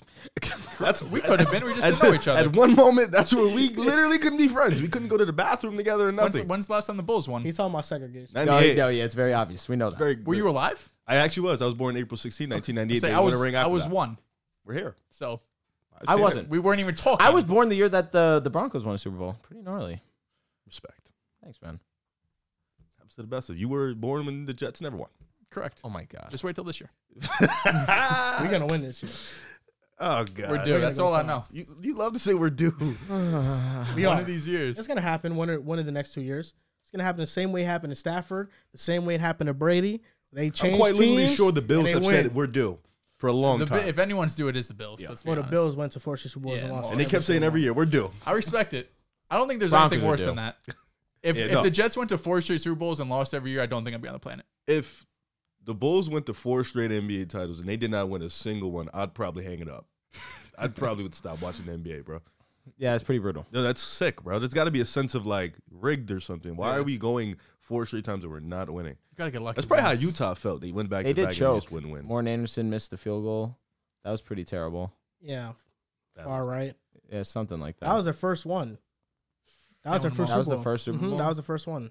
And now they have the Jets in the division, so they're fucked. Not going back. I'm fucking dead. And Miami. Miami's actually going to win. I believe the Bills, they were losing to the Cowboys. They lost to the Cowboys, lost to the Niners. They lost to great teams. They lost to Giants, and that was Bill Who's their quarterback, Belichick. Jim is Kelly? DC. Yeah, facts. Bill Belichick they shut lose to the down their Cowboys offense. twice.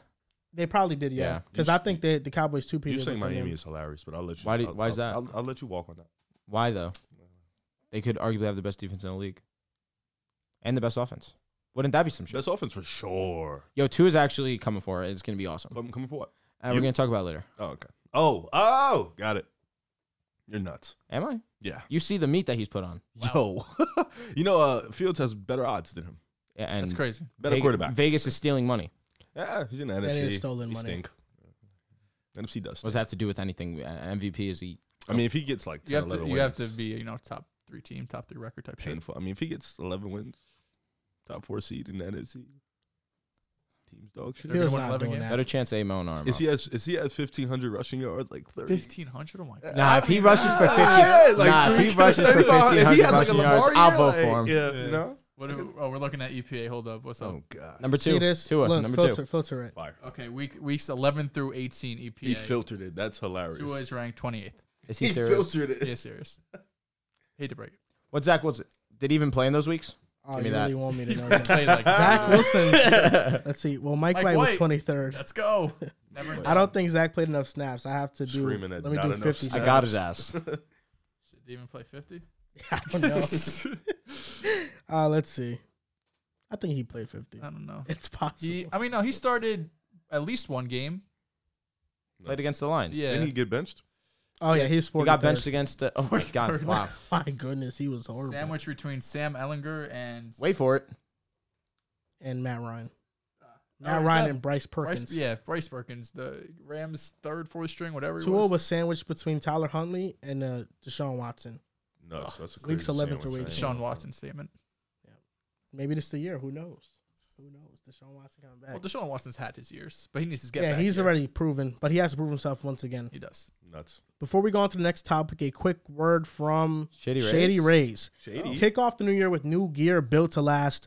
Our friends at Shady Rays have you covered from the suns to the slopes with premium polarized shades, customizable snow goggles, and much more. Shady Rays is an independent sunglasses company that offers a world-class product that's just as good as any expensive pair we've worn. Durable frames and extremely clear optics for outdoor adventures. That's not all. Shady Rays offers the most insane protection in all of eyewear. Every pair of sunglasses is backed by lost and broken replacements. If you lose or break your pair, even on day one, they told us they will send you a brand new pair, no questions asked. Sweeties. Exclusively for our listeners, Shady Rays is giving out their best deal of the new year. Go to shadyrays.com and use code PICKASIDE for 50% off 2+ pairs of polarized sunglasses. Try for yourself. The shades rated 5 stars by over 200,000 people. Now, Riv, this is Steve Kerr topic for you because on Draymond's podcast, he said none of these guys in Miami are sitting there saying, well, I didn't play. Or, man, they put in so-and-so. They're all just about winning.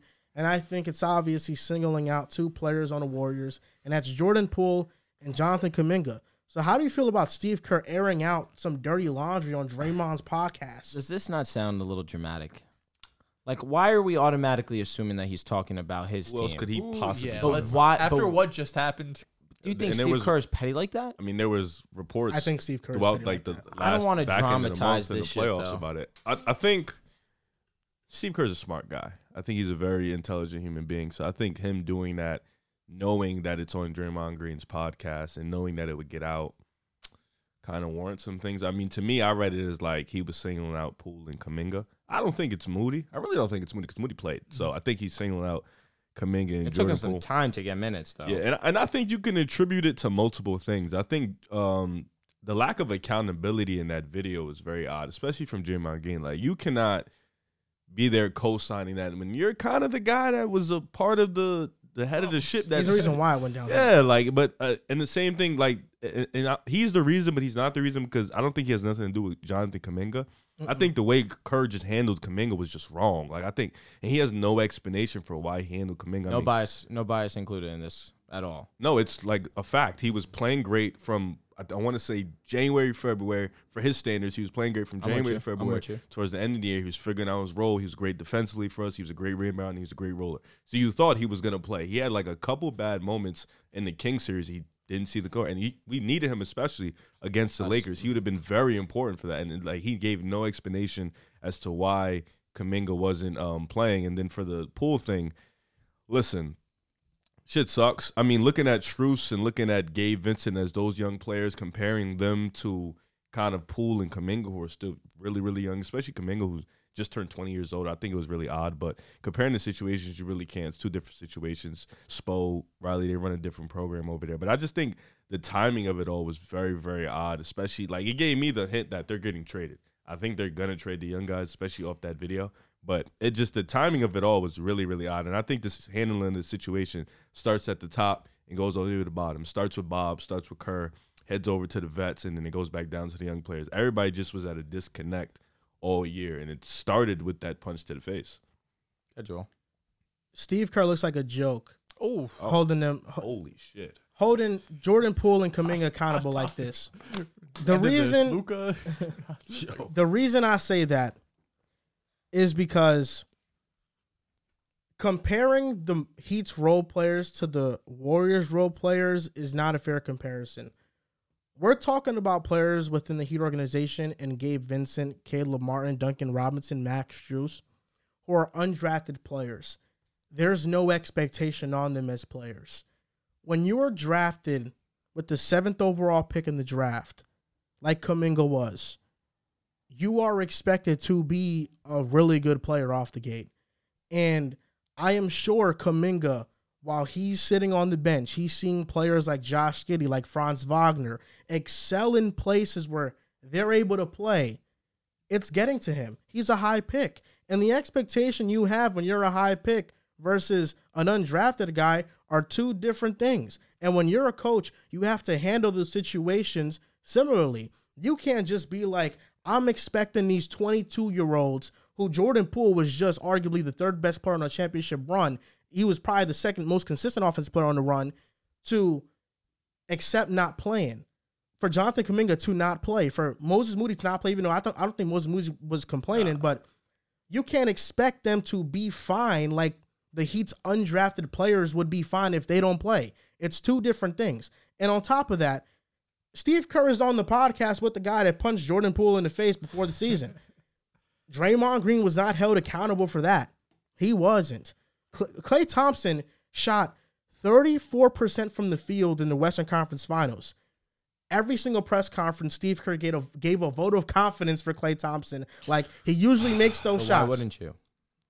this is what I'm saying. There was no accountability for what Dre did. There was no accountability for what Klay Thompson did.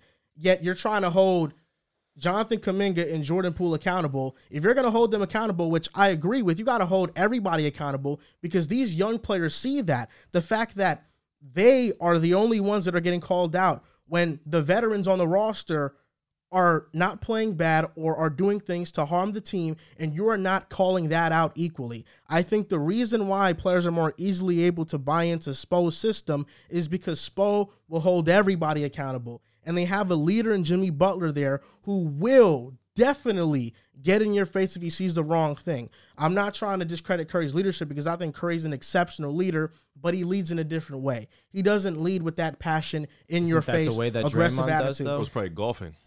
That's the way that Draymond leads, but Draymond loses a lot of credibility within that locker room when as soon as there's some pushback, he punches somebody in the face. He lost the young guys the moment he punched Poole in the face.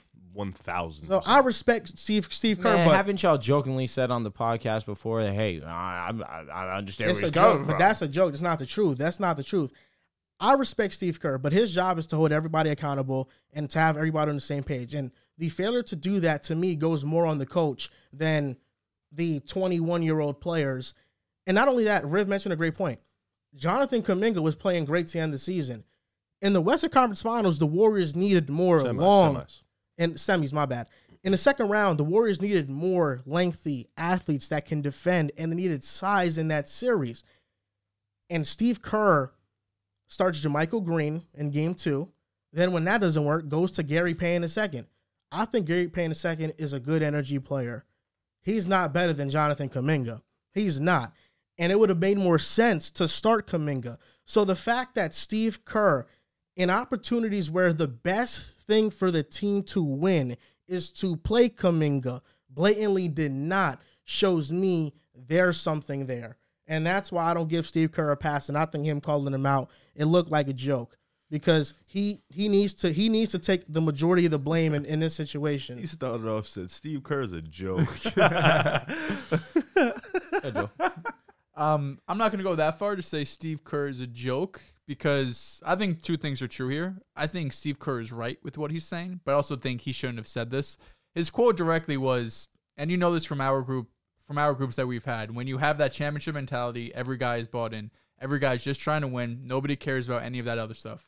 You don't go into the locker room saying, well, I should have played more. You just want to win. And he's right. Very rarely, specifically if you want to look at this Miami team, you're not looking at a championship roster and have role players or really any players having a problem with anything going on in the organization. Very rare. I mean, obviously years past, think like Bulls with Jordan, Rodman, that type of stuff. But generally speaking, you have a team that is locked in. There's continuity there. There's people. The team respects each other. The coaches respect the players the coaches, the players with each other.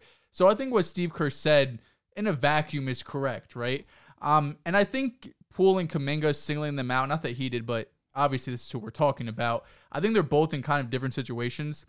Jordan Poole has no one but himself to blame for his lack of play, right? I mean, he scored in this playoff run, he averaged 10 points on 34, 25, 77% efficiency. I understand being upset. You played 16 games in game 1 against the Lakers, 10 minutes in game 3, but he couldn't make shots.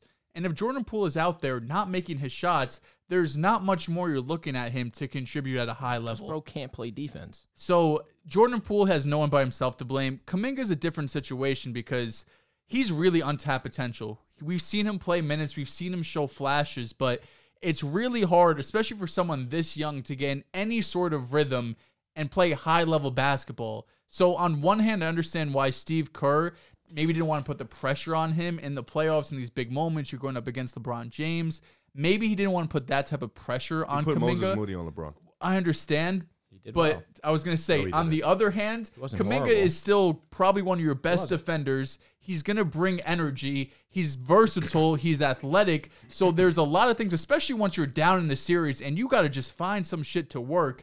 I mean, he never played more than 10 minutes against the Lakers. So I understand why Kuminga, and there was a report out there saying that if Kerr's not going to play him or play him consistently, he wants out. And I understand he's going into year 3 and he's not getting the type of burn, honestly, he deserves after being one of the top draft picks. So Steve Kerr has, he has the stain in the locker room and the organization to really say whatever he wants. But I don't know at this moment, going into this offseason, where you already have 1,000 other issues going on. You have the punch still lingering from last offseason. You have Draymond's free agency. You have people wanting to trade Clay. You have people wanting to trade Poole. I mean, this whole roster, damn near, except for Steph Curry, is under question in Steve Kerr's job. So I don't know. While there's a reason to call them out and maybe it's justified, I don't know why you would do it now when you have all these other issues going on in your organization. Not to mention now, but do it on the guy who punched one of your teammates. I just think when it comes to Kerr, I think he just has to hold himself accountable for how the season went. I think there's a lot of moments that if you're a Warriors fan and you watch the team very closely, that Steve Kerr definitely messed up in a lot of this playoff series and playoff games. He could have coached a better game. And Jonathan Kuminga, while he's raw, he's a good basketball player. I don't think he's somebody that is like an Aleksej Pokusevski where he just cannot play. Respect Poku. Jonathan Kuminga is a very good player. He's already a great defender. He's good in the short row. He's a good finisher around the basket. The shot needs work, but the three-point shot improved this season. If he's in Toronto, I feel like he averages the same stats that Scotty Barnes did. In the same minutes. Scotty Stray. There's always a Scotty. Am I lying? Don't ask me no questions. I mean, it's not an insane bar to clear with all due respect to Scotty. It's rookie of the year you're talking about, man. People are like 15 this year. He wasn't that good.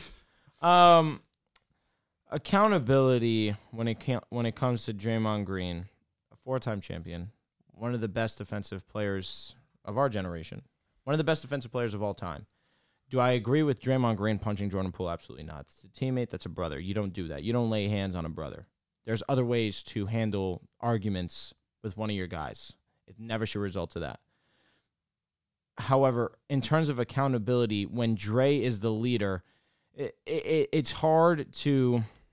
I want to word this correctly because I don't want to sound like I'm anti-Poole. I know I've been anti-Poole on the show before, but this isn't a whole anti-Poole thing. Jordan Poole simply did not play well in the postseason. Jordan Poole did not play well in the regular season. He had a couple moments here and there towards the end of the season. We started to see him heat up, but we see a lot of players start to heat up towards the end of the season because we know what's going on. Teams are now going through different rotations. They want to see the young guys get burned. They want to see what they have in these guys. And Poole did play well towards the end of the season last month.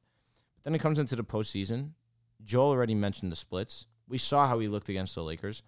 Game 1, Warriors had a strong chance to steal Game 1.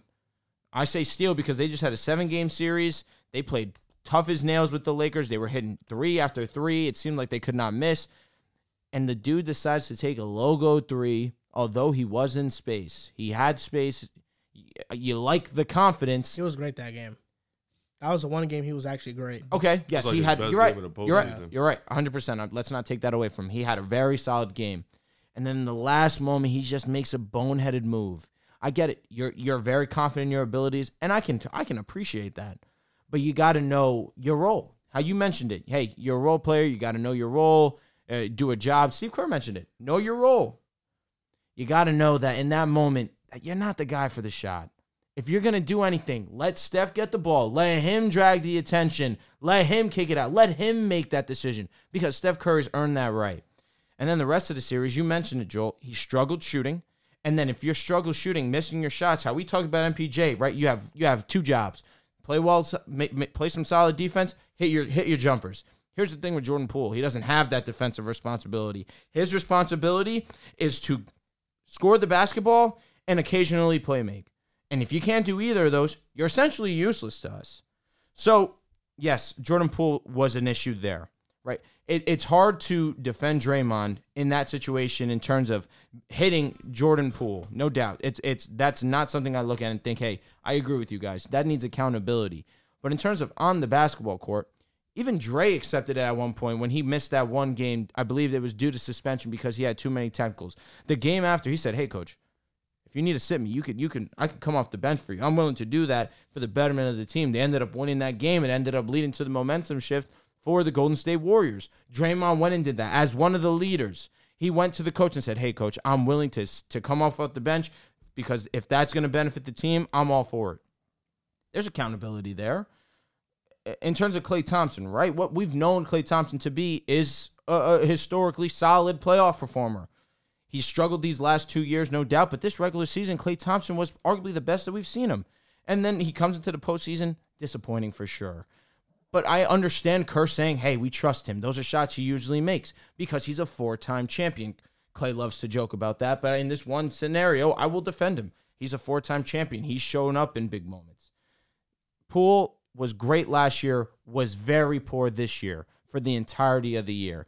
Do I believe in subbing? If that's what you guys are believing that he did, I won't be the lone guy saying, hey, I'm not buying it. Do I believe in subtweeting your own guys? Absolutely not. I'm not for that. But again, we can just sit here and I'll sit here and say, I think Kerr is more so praising because as Joel said in the quote, he's saying, hey, we had a championship guys that understood that. And Jordan Poole was one of those championship guys. He played well. He got the burn. This year, he did not play well. He did not get the burn. That's what happens. That's the NBA. So again, I'm all for Kerr praising the Miami Heat because they deserve it. The role players have been amazing. They've heightened their game to limits that I don't think anyone had expected them. And that's a credit to them. And Kerr was giving them their praise. But I will live with you guys in the sense of feeling as if he is subtweeting his own guys. It's irresponsible because, yes, you're the head coach. You want to not be immature, but he did not lie. He did not say that. He did not say anything wrong, in my opinion, because these guys, if you want to say Kuminga deserved burn, he did not look good in that Kings series, and that was the first series of the playoffs. That's not a great tone setter. Against the Lakers, you could say they used size, but so he tried to cycle through things. I think Gary Payton was great for them last year, and that's why he decided to go back to them. It was understandable in the playoffs when you needed traded him most. for him. Exactly. He traded 5 second-round picks to get him back. He traded to it get for him back instead of just giving Kuminga the role. No, for sure. For sure. I'm not going to disagree with you there, but GP was so great for them last year. I understood the logic behind it, and they ended up winning that game when they inserted GP into the lineup. But that was also when they put JaMychal Green into the lineup. So I think that Kerr has earned the right to say certain things because, of course, he has a Hall of Fame resume as a coach, and he is just coming off a championship, so I won't be as critical as saying he's a joke. But again, what he said was a joke. It was a joke. Because it's like, for example, I'm going to equate, because coaching is basically you're in charge of a roster. Mm-hmm. So I'll equate it to parenting in some sense. If I'm a parent and I have 2 kids, or let's say I'm a parent and I have kids, and you're a parent, you have kids, and we're having a conversation that we know our kids are going to hear because, this conversation is going to be heard. And I'm like, man, my kids misbehave all the time. And I'm like, man, and I think what makes it better when how this parenting works is that their kids don't misbehave because one didn't get the toy that the other wanted or whatever like that. Let me ask you, did you openly say, my kids misbehave?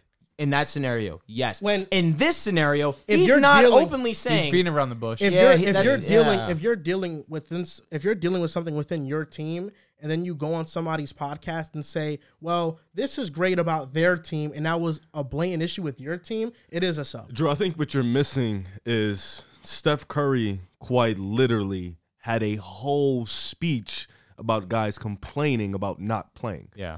Like he did, this was right before Game 7 against the Kings. He literally had a speech before they got on the bus talking about guys not playing. If you don't want to play, don't get on this bus. All that good love stuff. Cool. They follow the leader.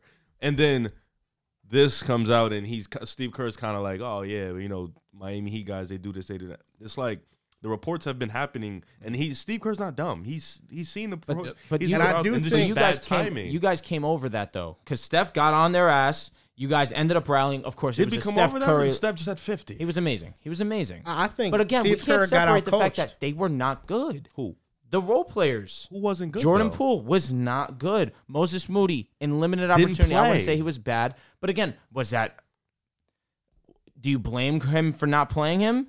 For the regular season, yes. All right, that's different. I'm talking postseason. He was playing Anthony Lamb over Moses Moody. Again, I don't agree with that. Yes, I blame a coach who in the regular season, I agree. Plays guys for a portion of the regular season, then stops playing them, and then plays them again, then gets upset when they make a mistake. You just stop playing them. But Kerr's been notorious for fucking around with lineups. Not to mention, with veteran lineups. Mm-hmm. He's never done this with young guys, and so it's a different feeling. We also last year, you guys had the young guys, and you still didn't play. overcame. They just didn't play, which is fine. But Jordan Poole obviously did. Yeah, and Jordan Poole was great last year. He was. But then he played this year. But this is where you're losing me. This is why I know. This is why I'm trying to explain to you. Jordan Poole had a stretch of 25 to 30 games last year where he didn't play well. Mm-hmm. He still played a lot of minutes. Mm-hmm. This year, he had the same exact stretch, and he was losing minutes. This is not he plays bad, he loses minutes thing. This is not that, because he's a streaky player. That's just what he is. Agreed. He had the same thing last year where he wasn't His good. stats overall were way better last year. They were, but he still had a stretch of where he wasn't good for a portion of the time. And also a question for you. Season though, you could get away within the regular season. Once plaplayoffs time, you can't. Sit and also, there a question for you. I don't disagree with the playoffs. Defense is not good. No, I don't disagree with the playoffs. Him not playing in that. I don't disagree. Okay. I don't think he should have played in the playoffs. He wasn't good. Level there. But the Kuminga, you have to throw in something else, bro.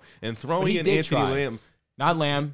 It was more so GP. Against the Kings, it wasn't a good matchup for John at the Kuminga. Fox, Monk, they're too fast. But against the Lakers, who play big guys like Rui, who play LeBron, like Kuminga's one of our best defenders against LeBron. We were still getting out in transition on y'all, though. Who? Just in Kuminga didn't play. No, I'm not saying that. I'm just saying, yes, the Kings are faster than us, but we still were great in transition ourselves. It's not the same offense. No, absolutely not.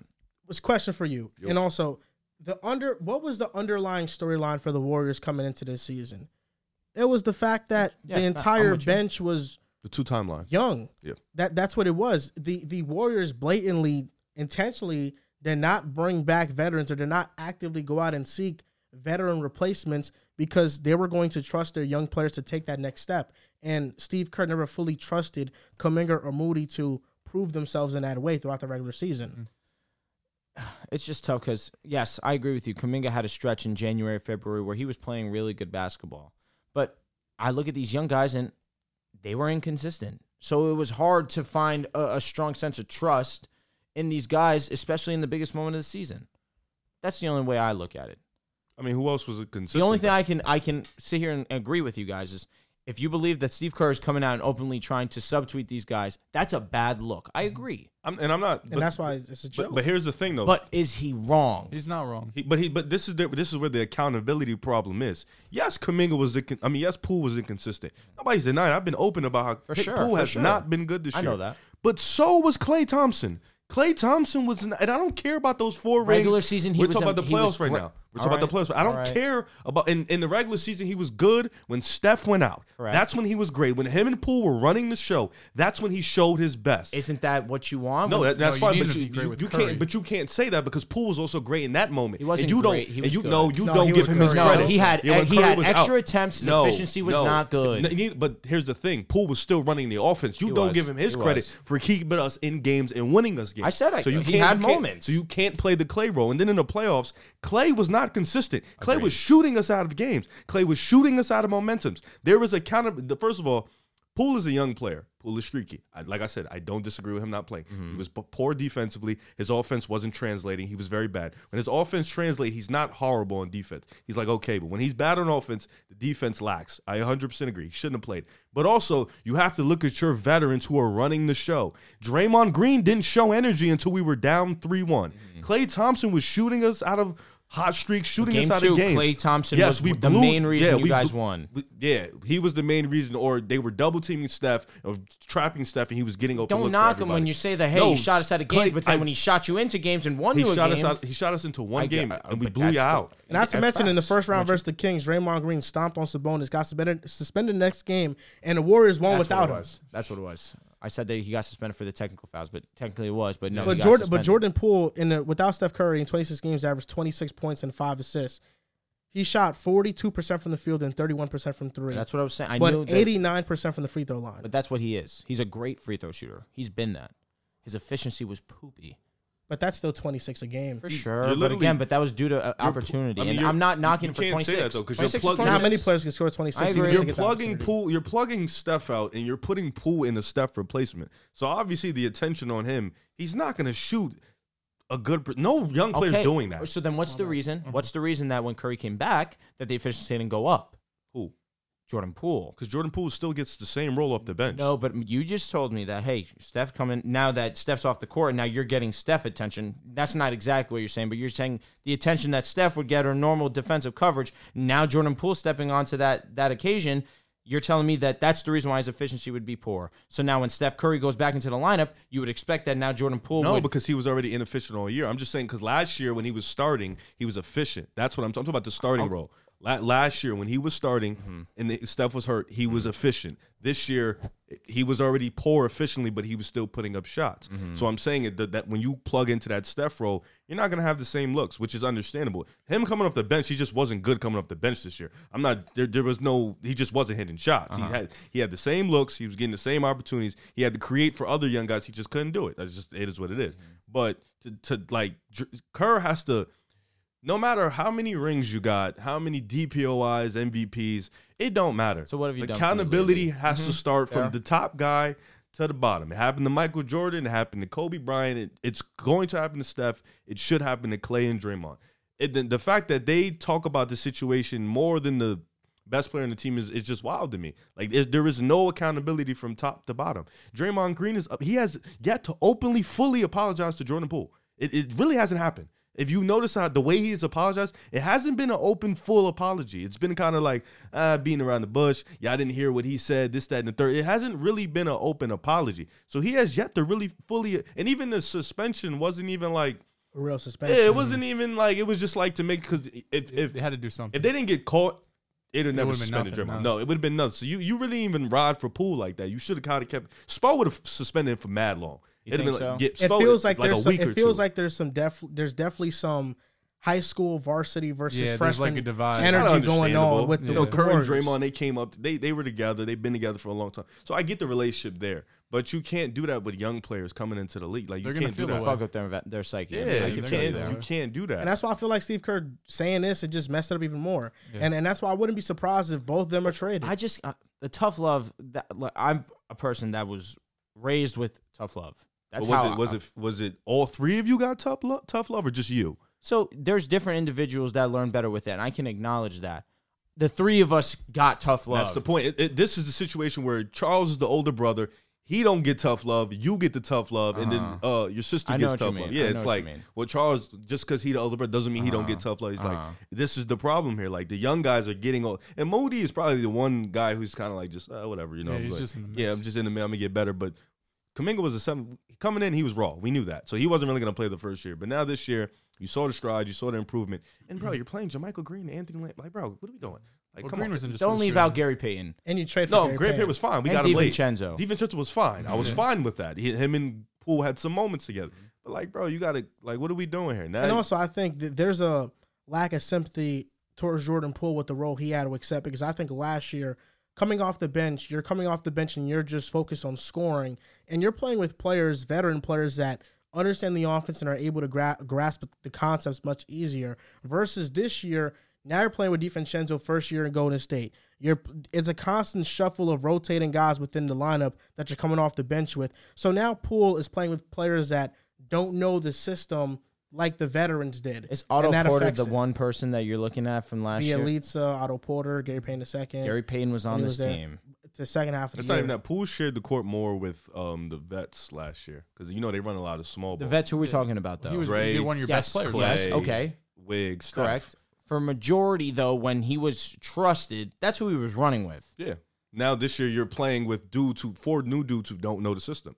Kuminga, yes, he was on the team, but he don't know the system. No facts. Dante don't know the system. Moody don't know. Even JaMychal Green, Anthony Lamb, they don't know the system. So now you have to not only teach them, you still have to learn yourself. Because Poole, it takes like 3 to 4 years to learn that system. So Poole is still learning as it goes. So, but I'm not giving him like an insane excuse. Poole's been on the team for what? This is year 4? Gonna go into year 4? Yeah, but year 2. This was year 4 because next year would be year 5. You tell me about year 5. But this is year 3 with the big 3 all being together. But I definitely think the dynamic affected things, and you know, you go from last year, Draymond Green actively. Clay was dog shit against the Lakers. He wasn't good. Draymond Green last year was actively vouching for Jordan Poole to win MIP and for them to restructure how the award is given out. And now this year, you don't hear nothing about their relationship. Like, it's nothing. No, it's just business. Poole's just got to play better too, man. I mean, we could talk about Steve Kerr all we want, but a lot of it's going to be on Klay Thompson missing fucking everything. Jordan Poole, like, I understand you got it. Like, Kuminga should have got some look there, especially when you're down 3-1 in the series. Like, do something to get some energy in here.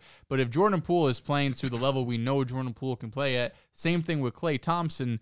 I understand they made the second round, but winning cures everything, right? So if they're able to get past the Lakers, there always seems to be some animosity there. I mean, you get punched in the face, you get paid all of this money, you feel like the locker room is split some ways because I'm sure there's some guys that were boys with Draymond, hanging out with Draymond after games in between practices and shit, and then you had your boys who were hanging out with you. So I don't want to just chalk it up to a lost season for Poole because I think he's better than that to just be like, we could throw this season away. But I also think if you want to be fair and play devil's advocate, you could look at 100 different things that went wrong with the Warriors this year and be like, well, maybe that's a reason why Jordan Poole didn't play to what we expected. Well, now that I have it all in front of me, Klay wasn't good last year in the playoffs. No, he wasn't. He wasn't efficient. Oh, my God. What was his efficiency? Well, against the Grizzlies. He had a good series against them or no? He averaged 19 points on 40% from the field, 36% from the three-point line, 71% from the free throw line. 36. The 40% is because mostly his shots are three-point attempts. The 70% is pretty gross. Yes. No, actually, not really. It's like half. It's 17 field goal attempts, 8 from the three-point line. Still a lot. Yeah. He wasn't. Against Dallas, he had a 15-point game, 15-point game, 19-point game, 12-point game, and then 32. What was the efficiency? That was 41% from the field. And 3?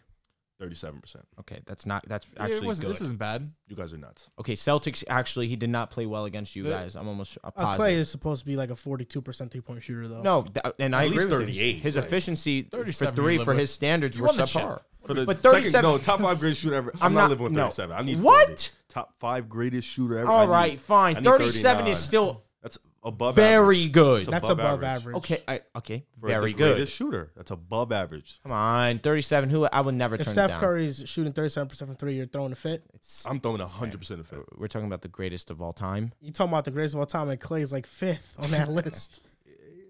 I mean, I'm expecting you to shoot 40% from 3 if you're a top 5 3% away. Darn it. Look, he went 1 for 4, 1 for 4, 3 for 10. That adds up to a lot of shots. I'm not going to disagree.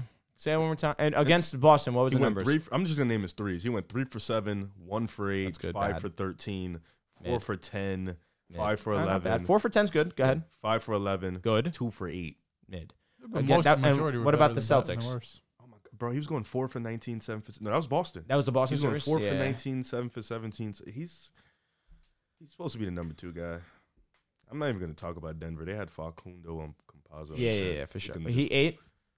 He went crazy against 19, Denver. 21, 26, 32, 15. He's They ignoring, all he's ate. ignoring the good series. Got it. No, they had I'm on you. Campazzo and Rivers. I know. They all ate against Denver. Like, literally, they all they ate. did.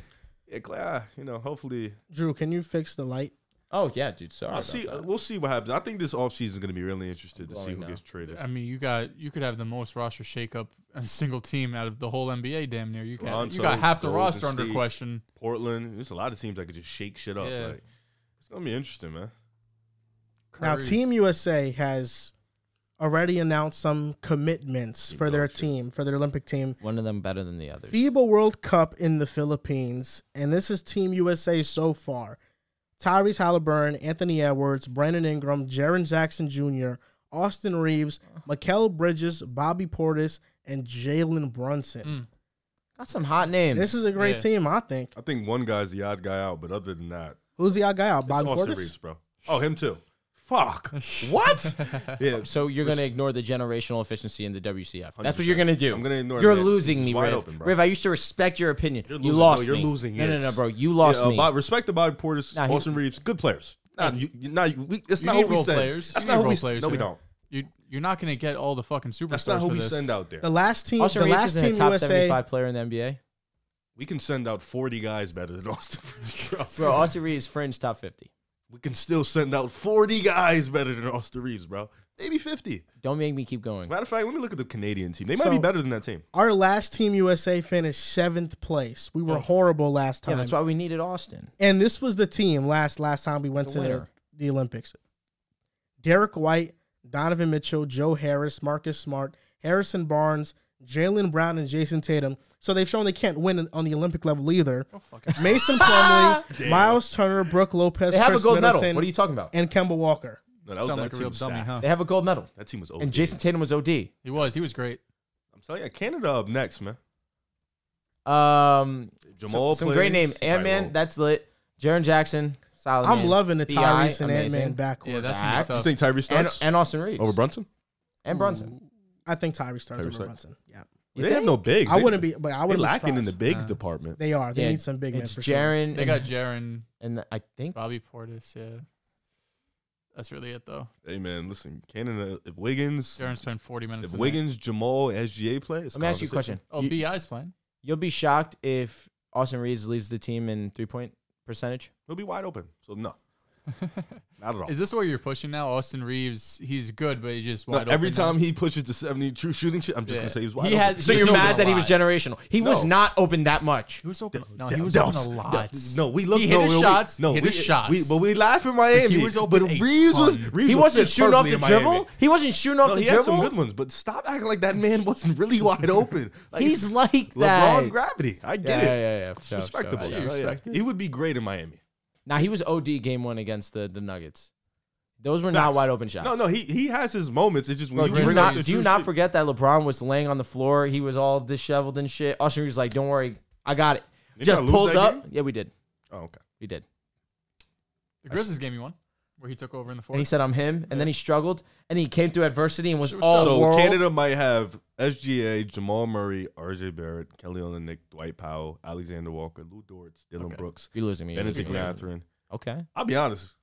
SGA could bring him to the world. And them and Jamal, they got some stoppers. They got Lou Dortz and Dortz Chambers. Dortz Chambers, Yeah, yeah. respect him. Torture Dylan- chamber. Yeah, hey, listen, he He's cool lost. roster. Who else got a good ass team? I'm trying to think. Australia, what's their team? When look I like? was a year, Steve Kerr's coaching this time around. I'm done. when Tatum won it, Yeah. when Tatum won, it wasn't with Jaylen Brown. It was a KD Olympic team. Yeah, I know. that team was OD. Yeah, that team was stacked. OD. It was Dame. It was That's Tatum, KD. That's what- Tatum was damn near the best player on That's the Tatum team. was- yeah, that's what yeah. I'm saying. Like when we throw out the guns, bro, nobody. No, Draymond was on it. What? Bam Adebayo, Let's see what. Oh, Yeah, what was that? Devin I know you're Booker, gonna talk Drew shit. Holiday, Zach LaVine. Chris This Middleton was on it. Don Maker's from Australia. Yes. Yeah, Chris Middleton, Drew Really? Drew Holiday, Keldon and Johnson. Keldon You just need to- Johnson, you just need to JaVale be in the top McGee, seven. Yeah. Keldon Johnson was like the odd man out that year. I remember. and JaVale. Yeah. Yeah. Oh, Desmond Bane and Caruso might be added. We're done, bro. Turn me up. Yo, bro. This team was made for me. Nah, Yes. deadass. Yeah, because this shit is nuts. Caruso and Austin Reeves. Can't wait till Caruso's back in Laker gold. Bro, that's God. Caruso getting a gold medal is crazy. This is just the qualifier, Yeah, it's FIBA. though, right? Yeah. It's FIBA. It's not the You Olympics. still get a gold medal. I think you get a medal for I don't know, FIBA. probably. I think D Rose has a medal. He played FIBA. D Rose played Olympic too. Yeah, you Nah, joked D-Rose on didn't that play being for in seventh. You just need to be in the top 7. He didn't play in that 2008 team. You just need to be in the top 7 to qualify. We He got didn't the play in job that done. 2012 team. No way. He was hurt, remember? They Or was did he out? 7. Yeah, hey, you get it how you get Yeah. it. The Heat or the AC, Yeah, made the finals. he got a gold in FIBA World Cup 2010 in Turkey and 2014 in Spain.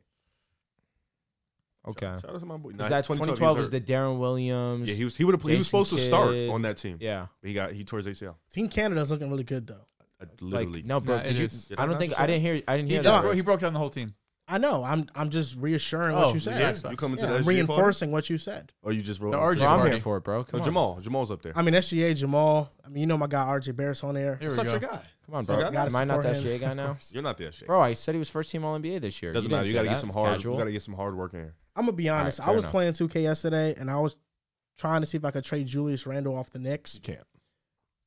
I think we got to run it back with him. I got 2K for $6 today. It's dog shit. You You wasted wasted your your money. $6. That's $6. So, what you telling me? I have 2K now? Facts. I have to. Yeah. You guys have game share? Yeah. You know, you could have bought a sandwich. You would have been better than that 2K. You know, like dead ass serious. It's like bro. $6. Yeah, Because I I knew Flaming there'd chickens be- would have been yeah. 100% better than that 2K. I knew there would be one day. I'd be like, you know what? Let me just run it up with the Celtics real quick. You're gonna get it? I'm gonna go play the Heat and win 200. You're gonna be very surprised when you realize that Jason Tatum is dog shit in that game. His form is beautiful in 2K. Yeah, though. he's got a It's nice, very you know, beautiful in 2K. stroke. I cannot use Jason Tatum. I can't use Devin Booker. Wow. There's Oh, so certain you're just players- bad. No, they're just not athletic. Oh, Yeah. He's trying to dunk They're shit. not athletic. In 2K, Oh, yeah. they're just not John like Moran is superb OD in athletes. 2K. Yeah, I like, bet. you get to one move to When the you rim. play 2K, it's very imperative that you're using players that can actually blow by other players. Okay. That's why Kawhi is not that great in 2K either, because he's very Curry's a cheat code, though. Curry's a cheat code. It's because of shooting.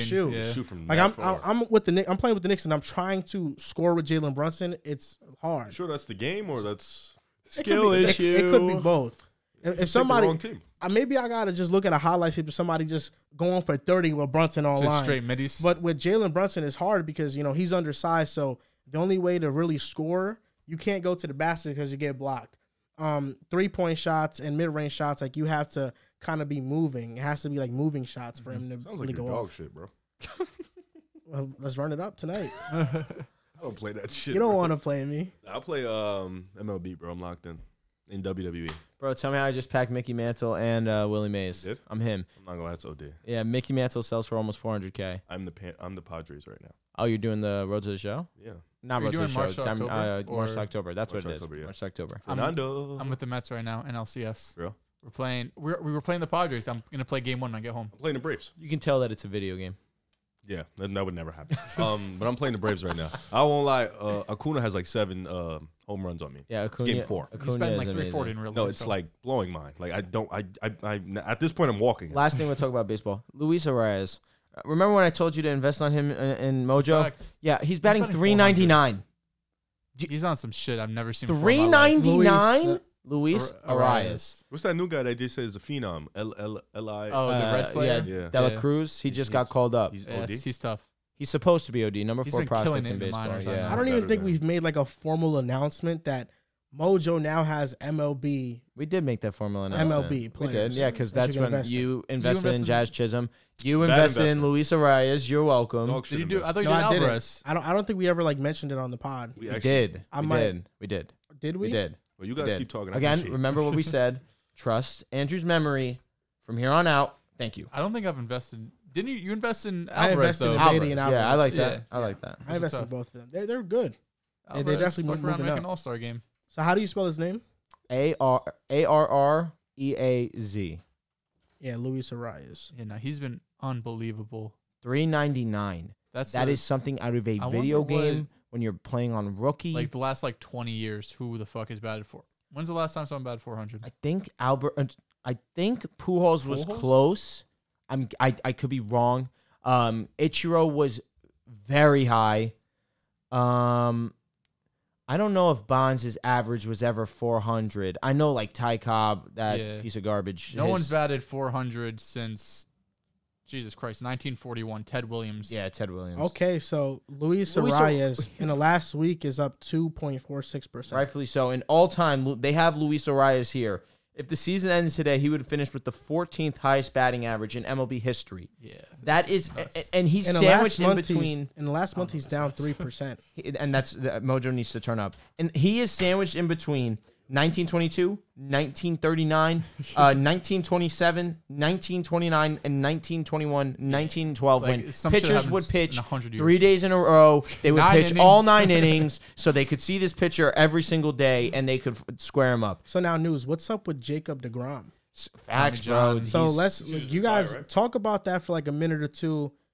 Dales, how are you feeling that the Mets didn't re-sign Jacob deGrom now? When it first happened, I was distraught. I mean, I'm still as sad because DeGrom, he's a Met legend. He's one of the best pitchers I've ever seen in my lifetime. And Drew and I were talking about on the way here. We're just hopeful that this has been his issue because he's had lingering arm issues, elbow issues for years and years and years. He's always been so dominant, but injuries always keep creeping up and cutting his season short. So we're hoping Tommy John, which is, I mean, it's the worst surgery you could get, but we've also seen countless pitchers come back and be even better. So we're hoping that this could be the surgery that fixes all those issues. He could come back and be the pitcher we know he can be. In the last month on Mojo, sorry to interrupt you, Drew. Okay, but man. On the last month on Mojo, Jacob deGrom is down 9%. It's probably today's new. What was today? Today, he was down 5% alone. It's understandable. From today's news. And like Joel just mentioned, we've seen players like Strasburg who now actually has permanent nerve damage. That's not the best example, but he came back from Tommy John and was able to be one of the main catalysts for the Nationals to win a championship. We saw Justin Verlander last year come off Tommy John at the age of 39-40, win the Cy Young, and his team win that championship as well. We've seen pitchers come back from Tommy John and get better. They sometimes they like to say that this is like a new life for a pitcher. You're getting a brand new arm with Tommy John. The recovery process sucks, But if you're the Texas Rangers, you understand that you're in a very good position with your team. Right now, you're number 1 in your division.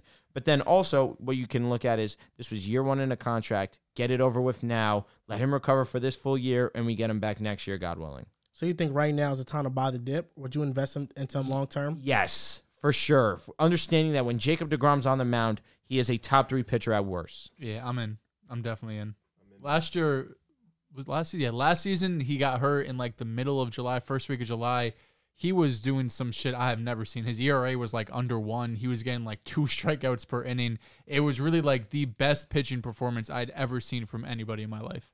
Damn.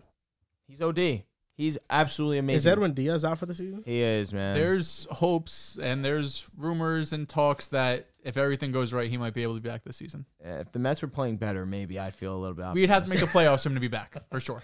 He's not coming They're back. bad in right like, now? We're like 500, teeting around 500. What happened to Max Scherzer, man? Scherzer's been fine. Verlander's been kind of mid. Has he?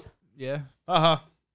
Scherzer's turned around the last couple of games. Verlander's been kind of mid. I'm shocked to hear that. I feel like every time I turn on Dodged the the bullet. TV, no, he didn't. But But he was hurt to start off the year. We're coming. I want to say his ERA is like 4.6 right now.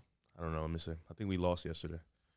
The Yankees just took 2 or 3 from the Dodgers. Who said the Dodgers? Should turn me His on. ERA is a 4.2. Yeah, the Dodgers. We just lost to the Blue Jays. 1-3. Oh, ouch. Oh no, actually I lied. We're in the bottom of 6. Okay, yesterday you guys smoked them. You smoked them so bad that you actually sent their pitcher down to the minors, and he was an 11-4. Just wait till it get hot. And we're just coming off. You just showed me his game log. He has a 4.3 ERA. That's horrible. We're just coming off the Angels. We were 3-1 in that series. His hasn't been great. Nice. We're better than you. No, you're not. Oh, yeah. Be clear. I can't say that. We just got swept by them last year. You have 36 wins. We also have 36 wins. We have less losses. We're better than you guys. Again, Screw you. this happens every year. I think the Mets need to start off slow because we always start off hot and then cool down later in the year. This year, opposite. We're starting off cold and we're getting hot at the end of the year. Same record right as into the playoffs. Angels. Yeah, we're 500. We're 30-30. The Marlins are a game and a half above us. Marlins. Jazz. Marlins low-key been nice. Bro, they're second in the division. Yeah. Which quarterback not named Patrick Mahomes is most likely to win MVP next season? We're going to go round table, give our picks for MVP. Dells, who are you going with? 2023 season, MVP, can't go Mahomes. You see, the people don't know this, but we started the show late today because he was getting real disrespectful. He was getting real disrespectful about one of my guys. One of my guys I told you about. Jalen Hurts. Oh, I thought it was Trey Lance. Now listen. Last year, I understand, we had this little back and forth about Mahomes and Jalen Hurts, who was really the MVP. In the last couple of games when Hurts goes down to injury, Mahomes was able to steal it. But this was Hurts' MVP to win. And this year, he gets his get back. And listen, Joel, I already know you were foaming at the mouth, waiting for him to fail. That's why after those first 2 postseason games, when he struggled or, the team was winning, but he wasn't doing anything, Joel was up here riding his high horse. Oh, the team, it's a stacked roster, this and that. Then the Super Bowl came around, and he had one of the best performances we have seen in a loss in Super Bowl history. I mean, 370 total yards. 4 total touchdowns. Was it better than that completion percentage? The Tom Brady he loss? put up better numbers than Mahomes across the board. He's going to ride this momentum into next season and keep it going. Jalen Hurts, 2023, 2024 MVP. That just means we win. Listen, Dells, I think that's a good pick. That's what? a good pick. And I can't knock it because in the Super Bowl, Jalen Hurts, that was the only game in the playoffs where he actually had to be extraordinary, and he was extraordinary. That's what he does. But listen, that's your guy. Man. That's your guy. Trey Lance was your guy as well. He hasn't got an opportunity. That straight. Yeah, Brock Purdy's better. At least Mayfield was your guy. Relax, ain't talking about boy. At least Zach Wilson, he was my guy. I got to see him be. Trey Lance has 3 starts. When it comes to Trey Lance, what are we doing? Your quarterback is getting taken over by the last pick in the draft. That's embarrassing. He's got 3 starts. Brock Purdy's better than Zach Wilson. Also respect him. Under Kyle Shanahan's Comfortably. system, yes. No, comfortably. No. You put Zach Wilson in Kyle Shanahan's system. You know look what's like going Josh down. Johnson. Listen, Dells, I think that's a good pick. But unfortunately, you're going to be wrong again. Because he didn't win MVP last year. And not only did he not win MVP, he could have got his get back. But you know who? That man, that bad man, Mahomes, won MVP, a Super Bowl, and Super Bowl MVP. If they had a championship game MVP like they do for the Western Conference and East Conference Finals, Mahomes would have won that too.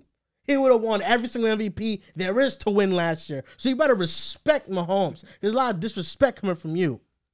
My MVP, I just got to mention some guys first, man. Because I feel so hurt not mentioning my guy, man. 6 honorable mentions. Joe Burrow, best passer rating over the last 2 seasons. He's second in MVP odds currently. He had the best passer rating last year? Over the last 2 seasons, he has the best passer rating. Oh, he just combined 2 seasons. Got it. If you would have just said last season, that wouldn't have been true. Or Aaron Rodgers. Why? Because the guy who didn't play a full season is supposed to get the number 1 spot? I don't think so. I don't think you got to play the full season to get that honorary mention. Interesting. Okay, continue. The player I'm going with, I looked at him. He's not even top 5 in odds within these quarterbacks, man. He has the same odds as Justin Fields. Respect to Justin Fields, but he's not going to be MVP. I'm going with Trevor Lawrence. He's going to be my MVP this year. Over his last 9 games, 15 touchdowns, 2 interceptions, 69% completion percentage, 104 passer rating, 4th in EPA per play, and 2nd in success rate, only behind Patrick Mahomes. That's the entire second half of the season. You saw what Lawrence did in the playoffs. I'm a forget the first half of the Chargers game. You saw what he did in the second half. 4 touchdowns. It was historical. A historical 1/2 performance by him. The addition of Calvin Ridley is going to open up this offense so much. And what better player to bet my money on, to put my stock in than a player who is being coached up by a coach who made Carson Wentz a damn near MVP. He was about to be MVP in 2017. I think Doug Peterson's going to do the same thing for Trevor Lawrence. You're adding an offensive weapon. This is his second year in the system. The Jaguars check their schedule. It's easy peasy. It is a light schedule. And he's going to win MVP this year. I got Trevor Lawrence winning it all. It could be the 1 seed. That division's dog shit. That's like 6 wins. Could you imagine a year where just think back to a couple years ago when players like Dak Prescott, Tua, Justin Fields were being considered favorites over a player like Deshaun Watson? Can you imagine that when Deshaun's at his best? We're talking about NFL MVP odds. My pick is Deshaun Watson. I think with the offense that he has, Nick Chubb, Njoku has emerged, DPJ, they just picked up Elijah Moore. They still have the steady, reliable, consistent Amari Cooper. You still have Nick Chubb. The defense is elite. And Trevor Lawrence may have the easy schedule, but what's going to favor Deshaun Watson is when he outplays pretty much every quarterback in his division. Respect to Lamar. Respect to Joe Burrow. When he outplays every quarterback that he beats, they have a great record. Kenny Pickett? No.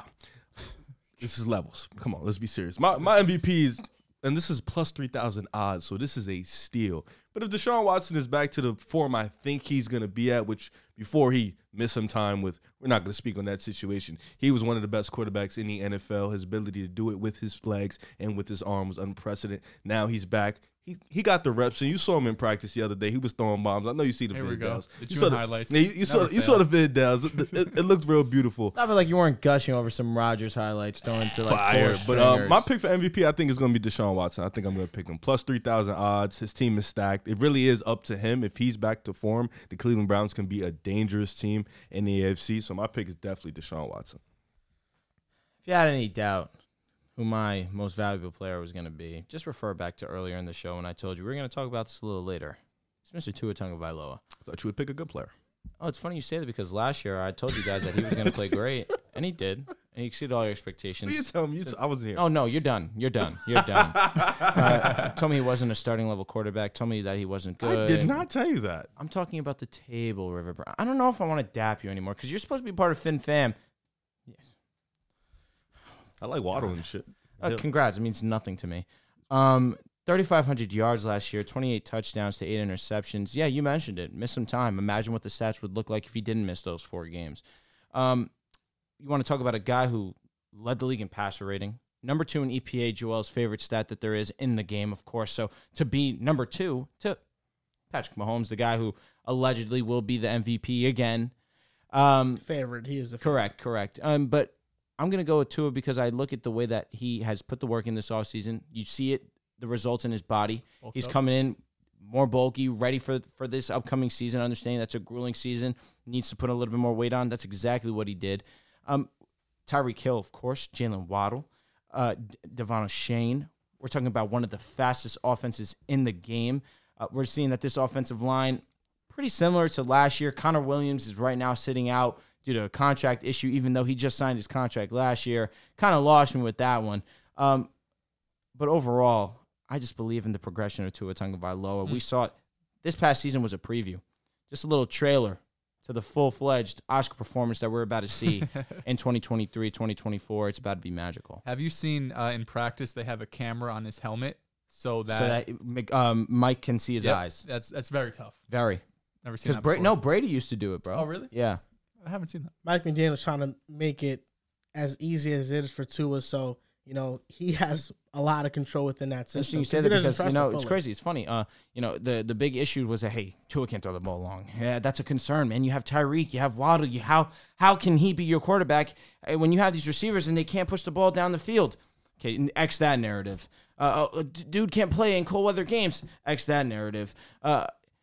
This guy can't be a starting level quarterback. X that narrative. What cold weather game was he good in? Buffalo Bills. He wasn't good in that game. Yes, he was. He had a negative EPA, bro. Just go look at it. It's not even. We're talking about the two biggest plays of the game are plays that Waddle made. Derek Carr is plus 4,500. I was going to ask, who is your under the radar if you guys didn't pick someone? We all picked someone. I guess Tua prize the longest odds, a plus 1,400. No, it's Deshaun. Deshaun was 3,000. 3,000. Yeah, that's nuts. Who's an under the Long radar? shot. All right, this is insane. If I do I think firmly it has to believe, be Derek Carr. It's Daniel Jones. No. Russell Wilson plus 3,500. There it is, brother. Jordan Love plus 3,500. I would love I would a skill not do position that. player to win it. That's why I feel like long shot. My first immediate thought would be Jettis. He's the only one. Another Plus one. 10,000. This is insane for the fact that he is a rookie, but I believe Bijan Robinson, man, with the way that he's about to for MVP. basically control the offense. Running backs, the last skill position player to win the MVP was a running back. It also happened to be one of the greatest seasons that we've ever seen in our lifetimes in Adrian Peterson. Exactly. And with this division, it's not crazy to think that Atlanta could win the division if he's the best player, if he puts up historic numbers. But of course, I'm going to shoot you a flyer. Okay. Brock Purdy's at plus 7,500. I swear to God, that if I'm going for a long shot, it'd be Brock Purdy because that's going to be a team that's going to have the first or second best record in the NFC. Have 11 wins, 12 He's going to put up the numbers. Russell Wilson, man. Don't sleep. No, don't listen. Don't sleep. Trey Lance cool, and I would never disrespect, you know what I'm saying? But Brock Purdy, man, he's hit. He's going to start. If he starts, he throws like 30 TDs and like. Who would you rather invest in, Jordan Love or Brock Purdy? No, it'd still be Jordan Love. You'd rather invest in Jordan Love than Brock Purdy. Higher ceiling, more money. Higher ceiling. Isn't Jordan Love like $14? He is, and Brock Purdy is 9. Yeah, sure. 9? I just think, I don't know. I think I'd invest in Purdy. I like the situation more. I think Purdy's always going to have his peak, though, or like a cap on his ceiling. I think Love's ceiling is really high. So if he does, I would probably gamble. Gambling. I'm shocked to hear that, but okay. No, I love Purdy. I think Purdy's amazing, but I also understand he has. So you think Jordan Love can be amazing? I do think Jordan Love can be amazing. I just don't think he will be. You don't think he can? So why are you going to invest in him if you don't? Because I'm a gambler, so I got to gamble on the chance. You know what I'm saying? But I don't know yet. Verdict side out. But Purdy, I need to see it. Look, you're big. I need to see it, guy. That's me with Jordan Love. I need to see it. You know, Dells, last year when Tua had his worst stretch of the season. Kyler Murray up here? Yeah, I don't know. Come back midseason, change Weeks the Cardinals. 11 through 18, because Tua had a cupcake schedule early on, and that's a big reason why the EPA and the efficiency numbers were amazing. They were inflated by games versus the Lions and et cetera. Like and Baltimore. Bad teams. Don't forget Baltimore. Like Houston as well. He had a lot of dropped interceptions versus Houston. Mm-hmm. Weeks It was 11. actually the Steelers that. Weeks 11 through 18 versus Texans too. Concussion. Weeks 11 through 18, Tua was 28th in EPA per play. Wasn't very good. No. And it's because he was facing tougher defenses. Well, Dells, you want to know who has the third toughest schedule in the NFL this year? Who is it? The Miami Dolphins. Oh, good. I want that. So when we talking about the Dolphins and the schedule they're going to play against, oh, man. I hope that the worst player that you've named at this table actually has a chance to even be considered within the top 5 of the discussion. Remember when we had this exact same conversation last year and you laughed at me? I remember when you brought out your notebook prematurely week 2 and then you didn't talk about Tua after that. Week 10 plus. What do you mean? He was after the Baltimore game. He was great for 10 weeks. And nothing happened. And then he got hurt. How did the season finish? He was horrible. He got hurt. In December, he was horrible. He was playing through concussions. Before Green Bay, he had 2 straight stinkers. Again, He had a concussion before that. That was his third. He didn't have, but I'm talking about the stretch when he played. I gotcha. San Francisco and the Chargers. He was not hurt. He was just dog shit. He was coming off his second concussion. No, he wasn't. Yes, he suffered. He suffered. His second first concussion was against the Bengals. Yes, that was on Thursday Night Football. Correct. He came back against the Steelers. Correct, and he was not good against the Steelers. Yes, but what I'm saying is that his second concussion was weeks before the San Fran and Chargers games. He wasn't injured no more. You still feel the remnants, especially when it's your second of the season. And then he got a third and shut it down. So we're using that, really? So that's the excuse for not being good. I think it's definitely both. I think you can look at concussions. That's going to have an impact on it. But it's also, I don't think, a coincidence that he played a relatively easy schedule. He played tougher teams and started to be and then he played some real defenses, and he struggled mightily in some of those games. It's crazy how we look at every sport, and coaching matters, right? Coaching matters. Against the Charger, whose defense is not good at all, they schemed an excellent game against McDaniel's his offensive scheme, and he got absolutely locked. Yep. That wasn't on Tua. They simply had no answer. They did. The answer was to throw to the boundaries, and Tua wasn't attempting that throw. Nothing was working because the guys could not get off the line. They were playing press, and it was too much. Versus the Chargers, they were open. The adjustment was they started sending receivers out to the boundary, and just Tua does not throw outside the numbers. And the offensive line really was poor, too. But, again, he was doing with the match of 3 concussions. Kirk Cousins is plus 5,000. Yeah, that they're stealing your money. So hold on. Let me ask you, just unbiasedly. So we're gonna blame that. So unbiasedly, Riff, Dels. Yes. The concussion versus Cincinnati happened in week 4. Okay. He faced San Fran week 13. I'm blaming week 4 on week 13 him playing bad. So that means versus Detroit, Chicago, Cleveland, Houston, the 4 games he was amazing. What? I'm with you. Listen, you told me week 13, right, against San Fran. He had a bad game against San Fran. And week 14 as well. Against the Chargers. I'm more so blaming coaching for that one. On top of 2 bad performance as well. No doubt. Both can coexist. After that, the Bills game, he performed well, and then he had another concussion. If you want to because he started that game against the Packers, fantastic. If you want to tell me versus Green Bay, then that game, that's why he played bad. I'm not going to give you no pushback, even though I disagree with that statement too. Even though he had a concussion. But he was making mistakes throughout the game that led to not before the trend. Concussion. There were mistakes down the game. Concussion. Yes, there were. No, there were not. Yes, there were. After the concussion, that's when his mistakes. But whatever, I'll give it to you. I'm not going to blame a week 4 injury on why he played bad versus San Fran Chargers and versus the Bills. He was not very good. He was. Mostert had how many rushing yards? He wasn't what he was earlier in the season. No, he was not. But again, good. the Bills he was in Buffalo, on the road, in the cold, in the snow. He was painfully average. He was in that game. The 2 biggest completions of the game, the Waddle big time throw to the right side. Winning. He left the field winning. The ball, and then it was a crossing route where Waddle was wide open. He got into the house. He left the field with the lead. His defense could not hold. And versus the San Francisco 49ers and the Chargers, he was bad. No points. He was bad. He was horrible. We'll see this year. Do you have their schedule up the first couple weeks? I do. You want to do their schedule? Are we doing their schedule? I mean, we could. I'm happy to. Let's do it. I don't see why not. I am happy to. You know me. I never run from shit. Count. Okay. Miami Dolphins 2023 schedule prediction. The Tua will be MVP. And Drew, of course, is going to predict their schedule. So my brother. Drew right here will predict the Dolphins schedule. He has Tua winning MVP. So I'm expecting 13 games. I expect 13 games. Let's go through it. At the Chargers. At the Chargers, that's a win. At the Patriots. That's a loss. Even though he doesn't lose to them. What am I saying? He doesn't lose to them. That's a dub. Versus the Broncos. At the Chargers, tough game, though. Say that one more time. I mean, last time he was at the Chargers, he got embarrassed. Yeah. He had one of the worst first halves I've seen in quarterback history. That's actually, in my opinion, his second worst game. I think the worst game I look at would probably be that Bills game, his week rookie 17, season. And that too, week 17, last game against Tennessee. It's almost like when the pressure's at his highest, he just plays horrible. But he played well against the Bills. Okay, we're doing the schedule. Here we go. So at Chargers, to have that as a win. Damn, that's tough. That's really not a home field. I'm going to keep the W, yeah. 2-0. You got to win against Patriots versus the Broncos. Pulling at heartstrings. I gave him a dub. I gave him a dub when I did mine also. So, yeah, this is a win. At the Bills. That's a loss. Versus the Giants. Damn, they play my guys. You're thinking about that? Yeah, they should win this one. 4-1. Versus the Panthers. It's a win. 5. At the Eagles. That's a loss. 5-2. Versus the Patriots. That's a win. 6-2. At the Chiefs. That's a loss. 6-3. Versus the Raiders. That's a win. 7. At the Jets. At the Jets, maybe you guys will actually get one. We won last year. With Tua playing? Oh, is he going to be playing this game? Who knows? Don't do that. Don't do that, you prick. I'm going to go at the Jets. This is a loss. Versus the at the Commanders.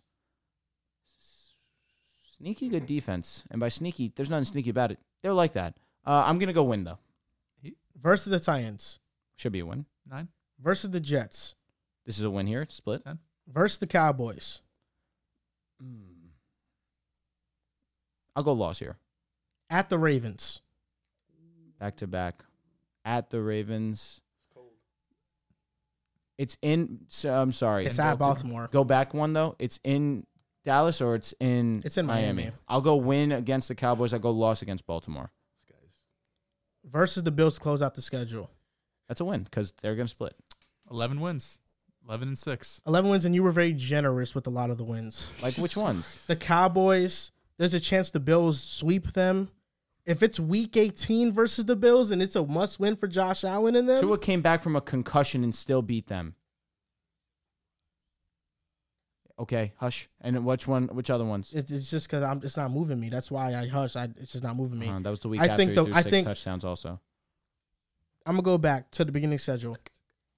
Having them beat the Chargers in LA, that's very generous considering what we saw last time. It's not really home field advantage. You could go either way. And the Chargers got better too. It's not home field advantage. And we're talking about the Chargers week 1 where they're going to be at their healthiest. When they faced the Dolphins, they were unhealthy as hell, and they still smacked They you. also have the whole offseason to get ready for that week. So I think Chargers, they can be at the healthiest. Again, and that's a generous win. Defense is significantly better than last year. Sweeping the Patriots, I think that's a bit generous. It can go either way. But that's all they've done. Been doing that. It could go either way. All they've done. Chargers is generous. Broncos is generous, but I can see the Broncos. I appreciate that. It can go either way. The generosity, right? It's a tough schedule. The Cowboys is generous. The Ravens is you had them losing, but those are 4 losses that they can have right there. And then splitting against the Bills and the Jets, that's two more, so that'd be 6 losses. So we're just gonna give them all the 50-50 spells. I mean, I gave when it comes, they'll be 5-11. I mean, listen, Dels, when it comes to 50-50 games, the teams that usually win are the teams with the better quarterback, and they'll be walking into every game with the worst quarterback. What are we talking about here? Again, 6 touchdowns. He's worse than Lamar. He's not better than Lamar. Who's better? But he came out and won. Who's better, Lamar or Tua?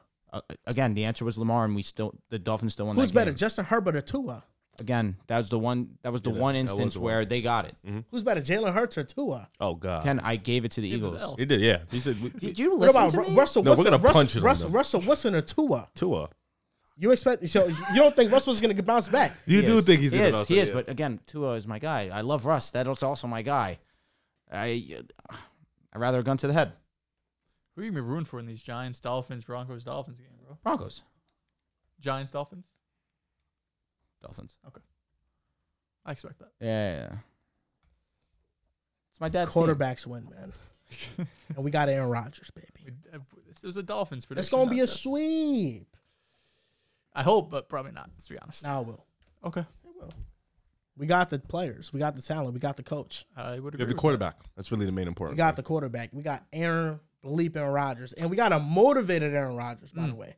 Pissed off Aaron Rodgers. I know Drew is over here thinking that, I see the look in his eyes. You went from pretty much... he's probably thinking, man, I just wonder what the Jets will look like if they have a similar collapse to the Broncos. It's not happening. Have I even brought that to light at all? I can see it in your pretty eyes. Much the jump from Zach to Aaron Rodgers is Bergen Community College to Harvard. Yes. God's It's a seismic leap. Oh my God, it's enormous in the NFL. True. I have not preyed on the Jets' downfall, not even a little bit, because Joel. You did giggle at it though. To what? Their downfall. What do you mean? When they went 0-5, you giggled. Oh, that's different than Aaron Rodgers. Zach Wilson giggled 100%. Deservedly. No, I'm talking. Okay, yeah. When they play bad, it is what it is. I never want them to play bad. You know. But I asked the question, could they go 0-5? I got scolded. I got yelled at. Call me an idiot. I think you're fine. Said I was stupid. You were at the time. I It was think- crazy. I think you're more No, it than wasn't crazy. You're more than ready, or you're more than able, whatever, to get upset at the 0-5 and the Zach Wilson shit. Yeah. Because both of them, we weren't just we weren't like making a prediction. We were coming at you personally as a man. Yeah, I'm with you. Respectable. All right, thank you. That is a good point. I don't know why Dale's Zach had Wilson that much is- confidence with the Jets. We're the Jets. Once- I always expect Well, Mike things. White got hurt. What am I supposed to do? Oh, yeah. Oh, We that's saw what what you said happened when today. Zach Wilson came Oh, back. get out of here. That was the end of that. Get out real of here. quick. We Zach already said it. Wilson, 43rd in EPA. EPA. Zach No, Wilson he's gave dog us a shit. chance versus the Lions. Barely. How about you relax? He was so How mad about you against the relax? Lions. Remember that? Acting, Was look that at the this inter- guy. Was that the He's expecting interception Mike where White he to went save to the the right, season. threw it all the way back to the left, Okay. and just was a fucking layup interception? Okay. Listen, Derpity, our defense was derpy, carrying us to the derpy, wins derpy. anyway. So you were expecting us to not go Mike White was winless. Yeah, versus the Vikings. And the Bears. It was oh yeah. Don't forget that. The worst team, Can't the wait worst to eat this defense in the burger at league, and a home. defense who had 8 starting Did you players. finish? Zach injured. Wilson was pretty mid against the Lions. No. Nah, The defense turned up in the second half of the season. Yeah. Yeah. Just It's not the coincidentally same. when they played I the wish he would have Jets. played the Vikings. It would have been a confidence booster to his He would morale. have put up 200 yards and interception and no touchdowns. And we would have won the game because he's a winner. And we were 5-3 Braxton before he Berrios got just caught benched. that ball at the end. Oh, yeah. Just right in his hands. Oh yeah. Glad It he's was on the right belt. in Maybe bread Zach basket. Wilson would have threw a better ball in there. I doubt That's it. what I would've actually happened. fucking doubt Zach would have threw it too hard. It would have Look went at over this his guy. head. it. He would You have relax on put Zach it in the Wilson dirt. now. You relax on Zach Wilson now. This guy wants me to relax when all he just did was slander Tua. Said that I'm not going to blame his concussions for him playing poorly. Now that shit was No, borderline. you're not. Yeah, hilarious, from but week ridiculous. week 4 game to week 13. What are we talking about? and I agree with you. The San I Fran told you I'm Chargers, gonna give you the Green Bay game, no doubt. Like I'll give you that, but we're But not you- gonna. you We're not tried to say the mistakes were there. The mistakes were there. because The mistakes were really after the concussion. but Wasn't that I interceptions after the honestly, concussion? Yes, Yeah. all I, three of them. I honestly believe had that not happened, he probably would have still thrown his interceptions. I do believe it. I mean, I do believe it. You're just, That's you're- what I believe. With all due respect, you're guessing. I'm not guessing. He didn't even get put out the game at that point, Oh bro. my God. It's Well, not. I mean, if Tua something gives was him the really best- wrong, he probably would have went out the game at that point. Tua gives them the best chance to win. If they don't have, yeah, because they have Skylar Thompson and Teddy Bridgewater, who when his first game he did start, he got injured Yeah. outside of Minnesota when it was against the Jets. What I'm saying is that I'm not gonna blame a week 4 concussion on a week 13 bad performance. That's not what's gonna happen. No, he had Because the he week- was great Oh, before no, agreed. then. Agreed. No, Because the- he was once the game Pittsburgh, You're the right. first game he was came mid. back, he was not was good. mid. If you want to say that's the reason why he was bad, Correct. I won't give you no pushback All right, on good. that. But for you to say that a week 4 concussion is the reason why he was bad week 13, hell no, I'm not giving. I'm you not that. saying that, and I'm Yeah, leveling with you. That's all Yeah. I'm saying. No, and I agree. That's all I'm saying. No, I we're ain't saying the same nothing thing. else. We're saying the same thing. I ain't saying nothing else. We are saying the same thing. We're gonna predict another schedule. It's gonna be the Giants' schedule, and you're gonna do the honors of predicting we that go. schedule as well. I don't miss. But before we do that, I mean, what is the addition for Darren Waller going to do to this Giants offense? There's a lot of news coming out of OTAs right now that he's been a standout at OTAs currently. And We seen a Darren Waller with looking that- like the other day. Facts. Again, yeah, apparently played in the XFL. so, and Looked with exactly that, like do you Burrow. think Darren Waller is going to transform this Giants offense around? This is exciting because now we're finally getting a strong weapon in New York for Daniel Jones. Daniel Jones has been begging and pleading, hands and knees, please, front office, get me a wide receiver, get me a tight end, any type of weapon at the wide receiver, tight end position that I can trust, that I can rely on. You got Darren Waller. Upgrade at this point in time, nevertheless, but you would have liked this a little bit sooner. Darren Waller, these last couple of seasons, not the best. Under 400 yards last year, under 700 yards the year prior. Did have injuries in both of those seasons, if I'm not incorrect there. But 2 years before that, both seasons back-to-back over 1,000 yards. I believe over 1,100 yards, if I'm not mistaken either.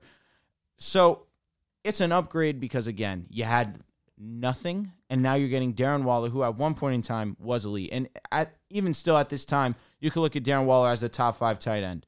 Not saying much ultimately because the tight end position is kind of weak at this point in time. But at the top of it, the top 3, you got Kelsey, you got Kittle. You probably throw Pitts in there out of respect. Andrews, of course. But then after that, that's where it kind of gets weak. I'm forgetting a name. Hawkinson, facts. And then that's probably when you slide in. You probably slide in Waller after that, just due to his lack of production these last couple of years. But of course, this is an upgrade. You needed a weapon, any type of weapon for Daniel Jones. He likes that intermediate pass.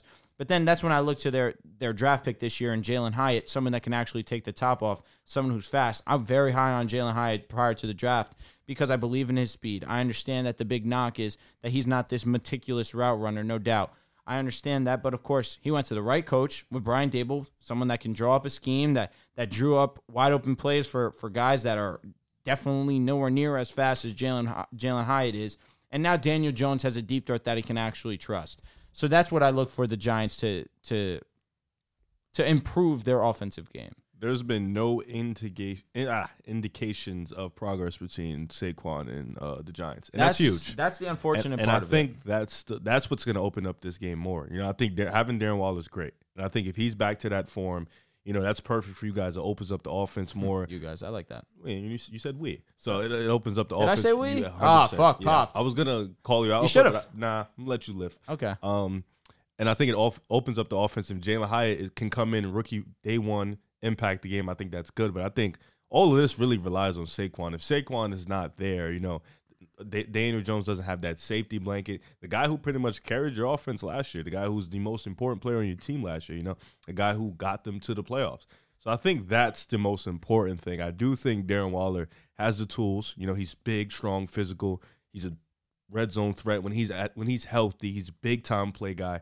When he's healthy, the problem has always been he's been unhealthy. He's been inconsistent, but the numbers weren't there for him. But I think if Saquon is back, you know, and then you have Darren Waller, you have Jalen Hyatt, Hodgins is still there, I believe. You have them. Mm-hmm. That's a pretty good core. That, especially that's them first 8-9 games. It's decent. It's good, but the first 8-9 games is tough. You need everybody a lot healthy. Of road games. You need everybody at their best. So I think having Darren Waller is good. You know, in theory, it's a good idea, but he needs to be healthy for them to even have a chance at winning a lot of these games.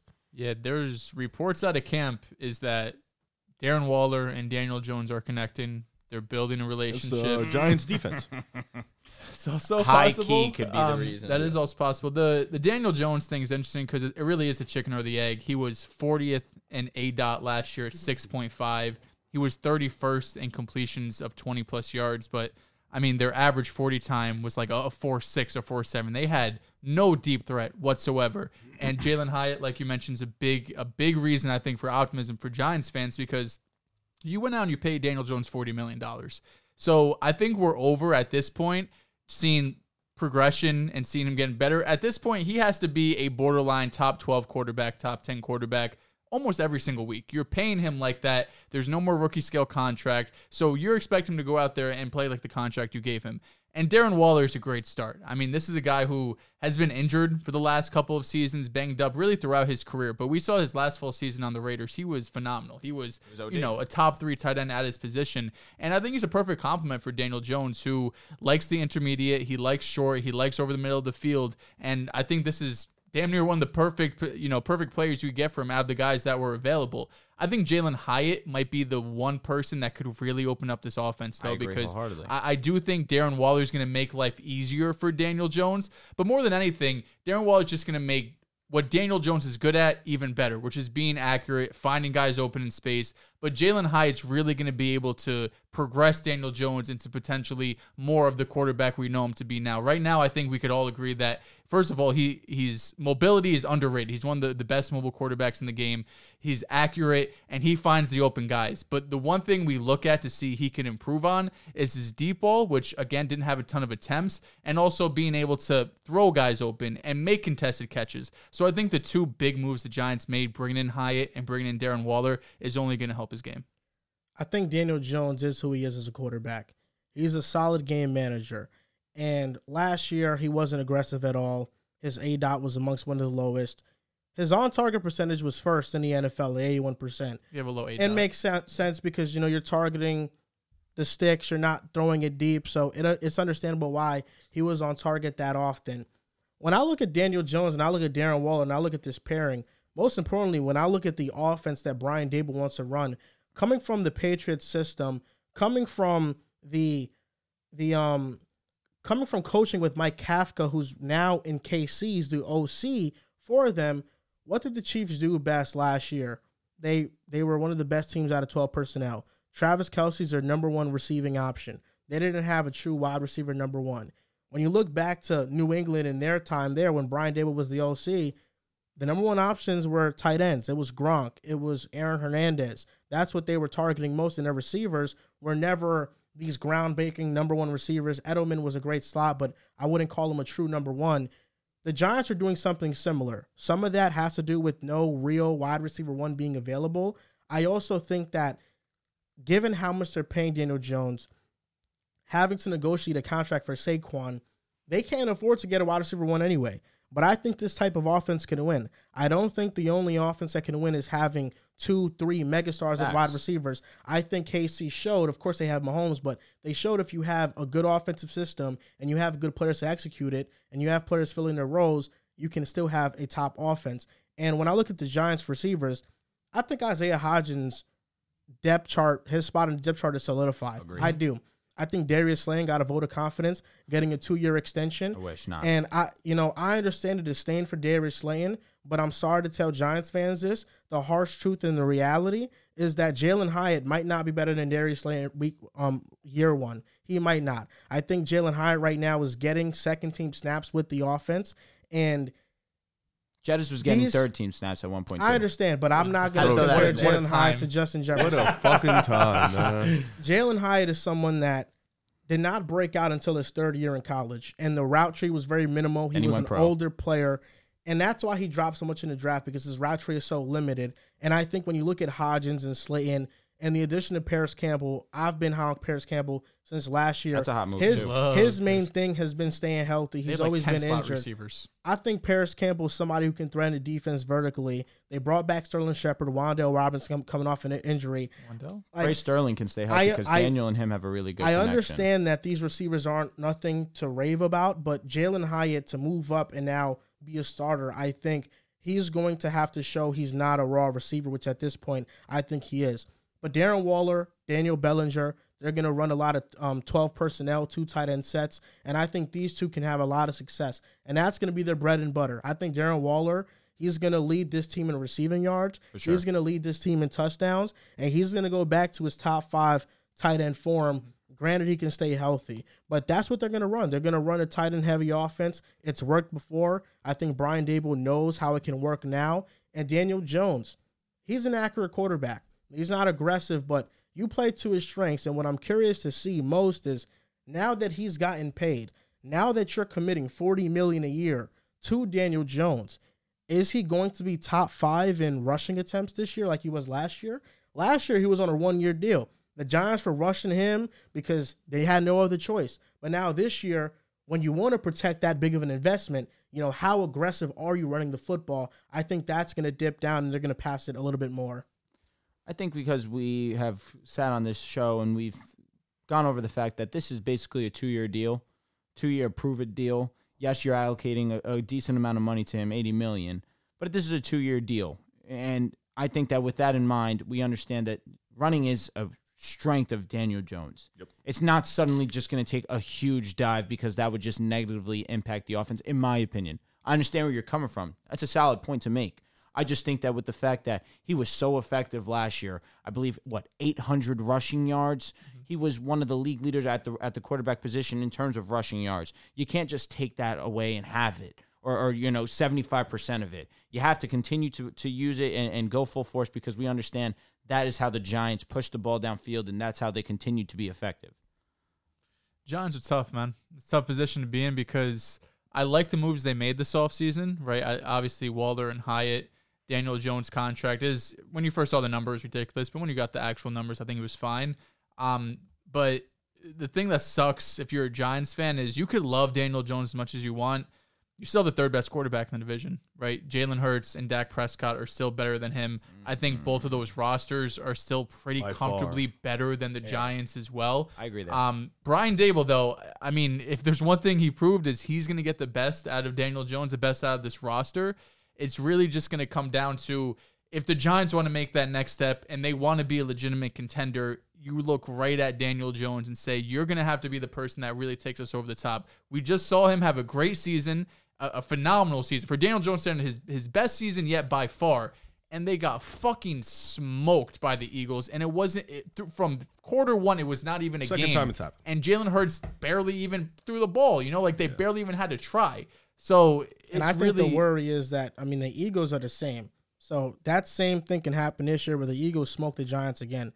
The Cowboys are right there in terms of their dominance over the Giants in recent years. They beat them with Cooper Rush, I believe. It's like the Eagles draft well, so they're always going to continue to get better. And Dallas always is going to bring in new talent. How do the Giants get better? And Washington is right there. We're not going to act like they're just completely out of the race. They're always in that mid to level. Their defense is elite. The defense is nuts. So it's like the situation is tough, man. Bro. Their schedule is fucking hard, too. Mm-hmm. Good luck with the Giants, though. G-Man. We good over here. We're going to take a look at their 2023 schedule. Giants schedule prediction. Will they regress or progress? Week 1 versus the Cowboys at home. Drew. Here we go. At home, Cowboys have had their number. Giants just don't play that well at home, to be honest with you. I'm going to go loss here. Week 2 at Arizona. I think that's a win. Week 3 at San Fran. I think that's a loss. Week 4 versus the Seahawks. Good game. Very good game. At Seattle? No. Home, okay. At MetLife. Very good game. This one's a toss-up. We'll see how the rest of the schedule plays out, but right now I'll give them the W. Okay. At the Dolphins. I said that's a loss. At the Bills. At the Bills, I believe that's a loss. Versus the Commanders. Versus, I'm going to go win. 3-4. Versus the Jets. It's not looking too good. Tough game. I'll favor the Jets here. At the Raiders. I'm going to go New York. At the Cowboys. They could feel like they split, man. They could split. Just week 1 stuff. I'm going to go win here. At Commanders. I have them losing to the Jets. I'm going to go win here. At the Commanders. They sweep the Commanders. No, I don't think so. Because you had them beat them earlier. Yep. I'm going to go loss here. Versus the Patriots. I'm going to go win. Versus the Packers. I'm going to go win. At the Saints. That's a loss. At the Although Eagles. they did play them a couple years back. Daniel Jones put on a virtuoso, so did Saquon. You know what? It's an L. How sure At are Eagles, you? it's Oh, no, I didn't say Eagles. No, I'm talking the Saints. Oh, it's the next one. Yeah, the Eagles is not going to be a win. Saints is tough, man. I'll go win for the Saints. At the Eagles. I'll go loss. Versus the Rams. I'll go win. Versus the Eagles. Week 18. Be serious. They're not going to split? No. It's honestly the Eagles could be resting. They could rest and still beat the Giants. I think, what week is that? Well, they week did this year. They can rest and the still Giants rested and almost won. How many wins are we at now for the Giants? 8. So they're at 8 flat right now. What week is this? This is 18. Week 18. All right, so I'm glad I revisited. I'm going to go to get them to 9.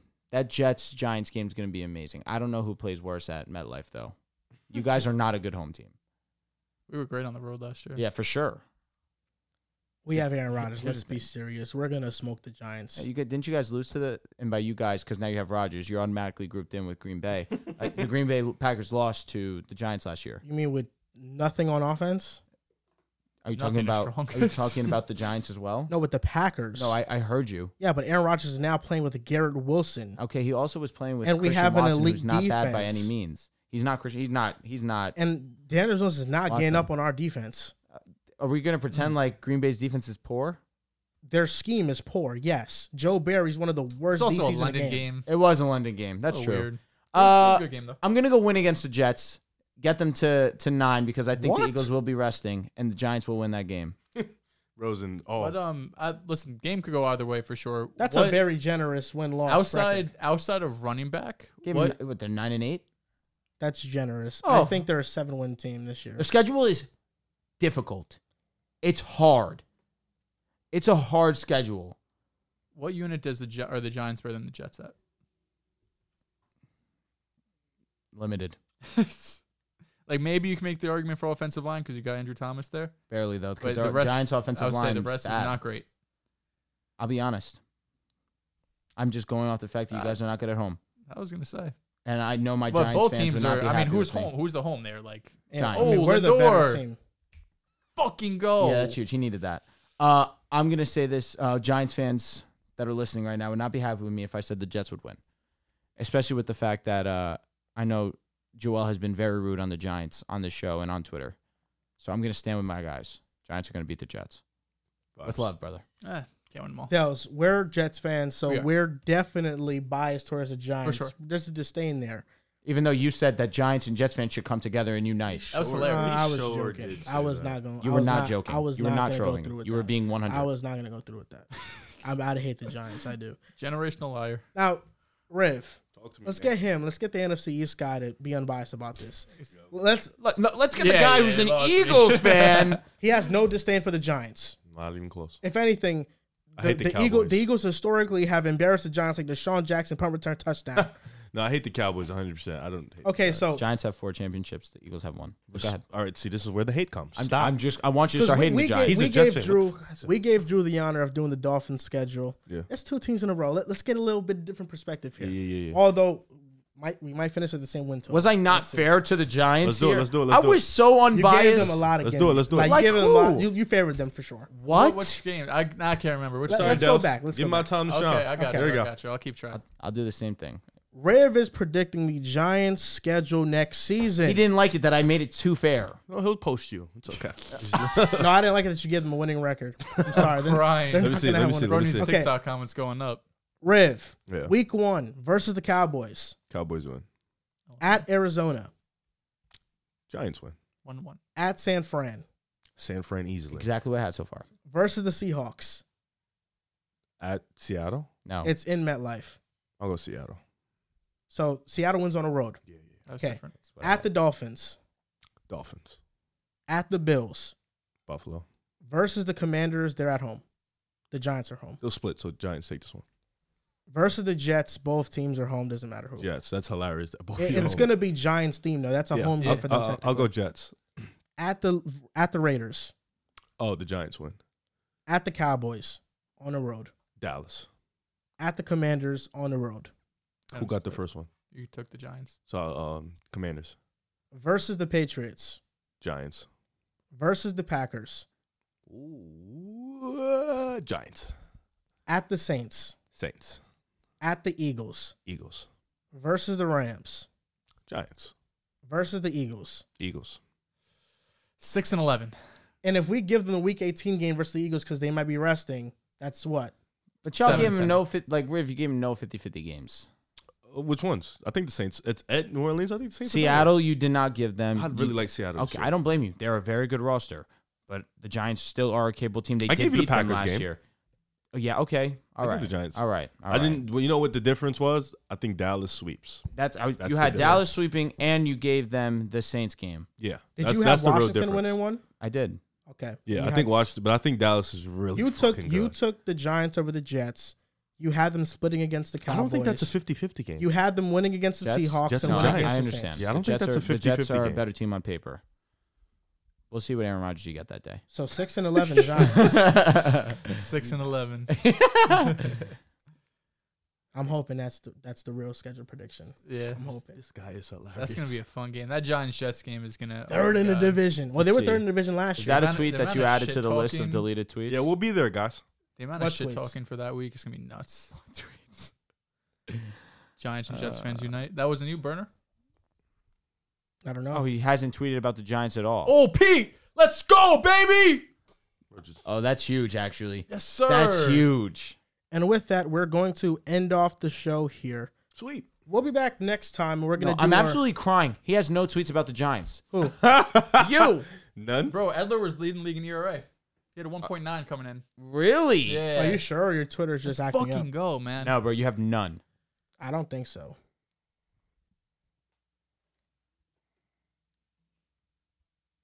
Dude, did I spell Joel V. Moran wrong? Or did you spell Giants wrong? I mean, I like to think I'm a smart guy. But yeah, that's going to do it for this show. Next show, we're going to do Who and How, running back edition, and talk about our breakout running backs This was it for episode 287. You can follow us on TikTok and Instagram at Pick a Side Podcast, on Twitter at Pick a Side Pod. Thank you guys for watching, and we'll see you next time. Hey guys, this is Al Galdi from the Al Galdi Podcast. In case you didn't know, the show that you're listening to right now, as well as my show, is part of the Blue Wire Podcast Network.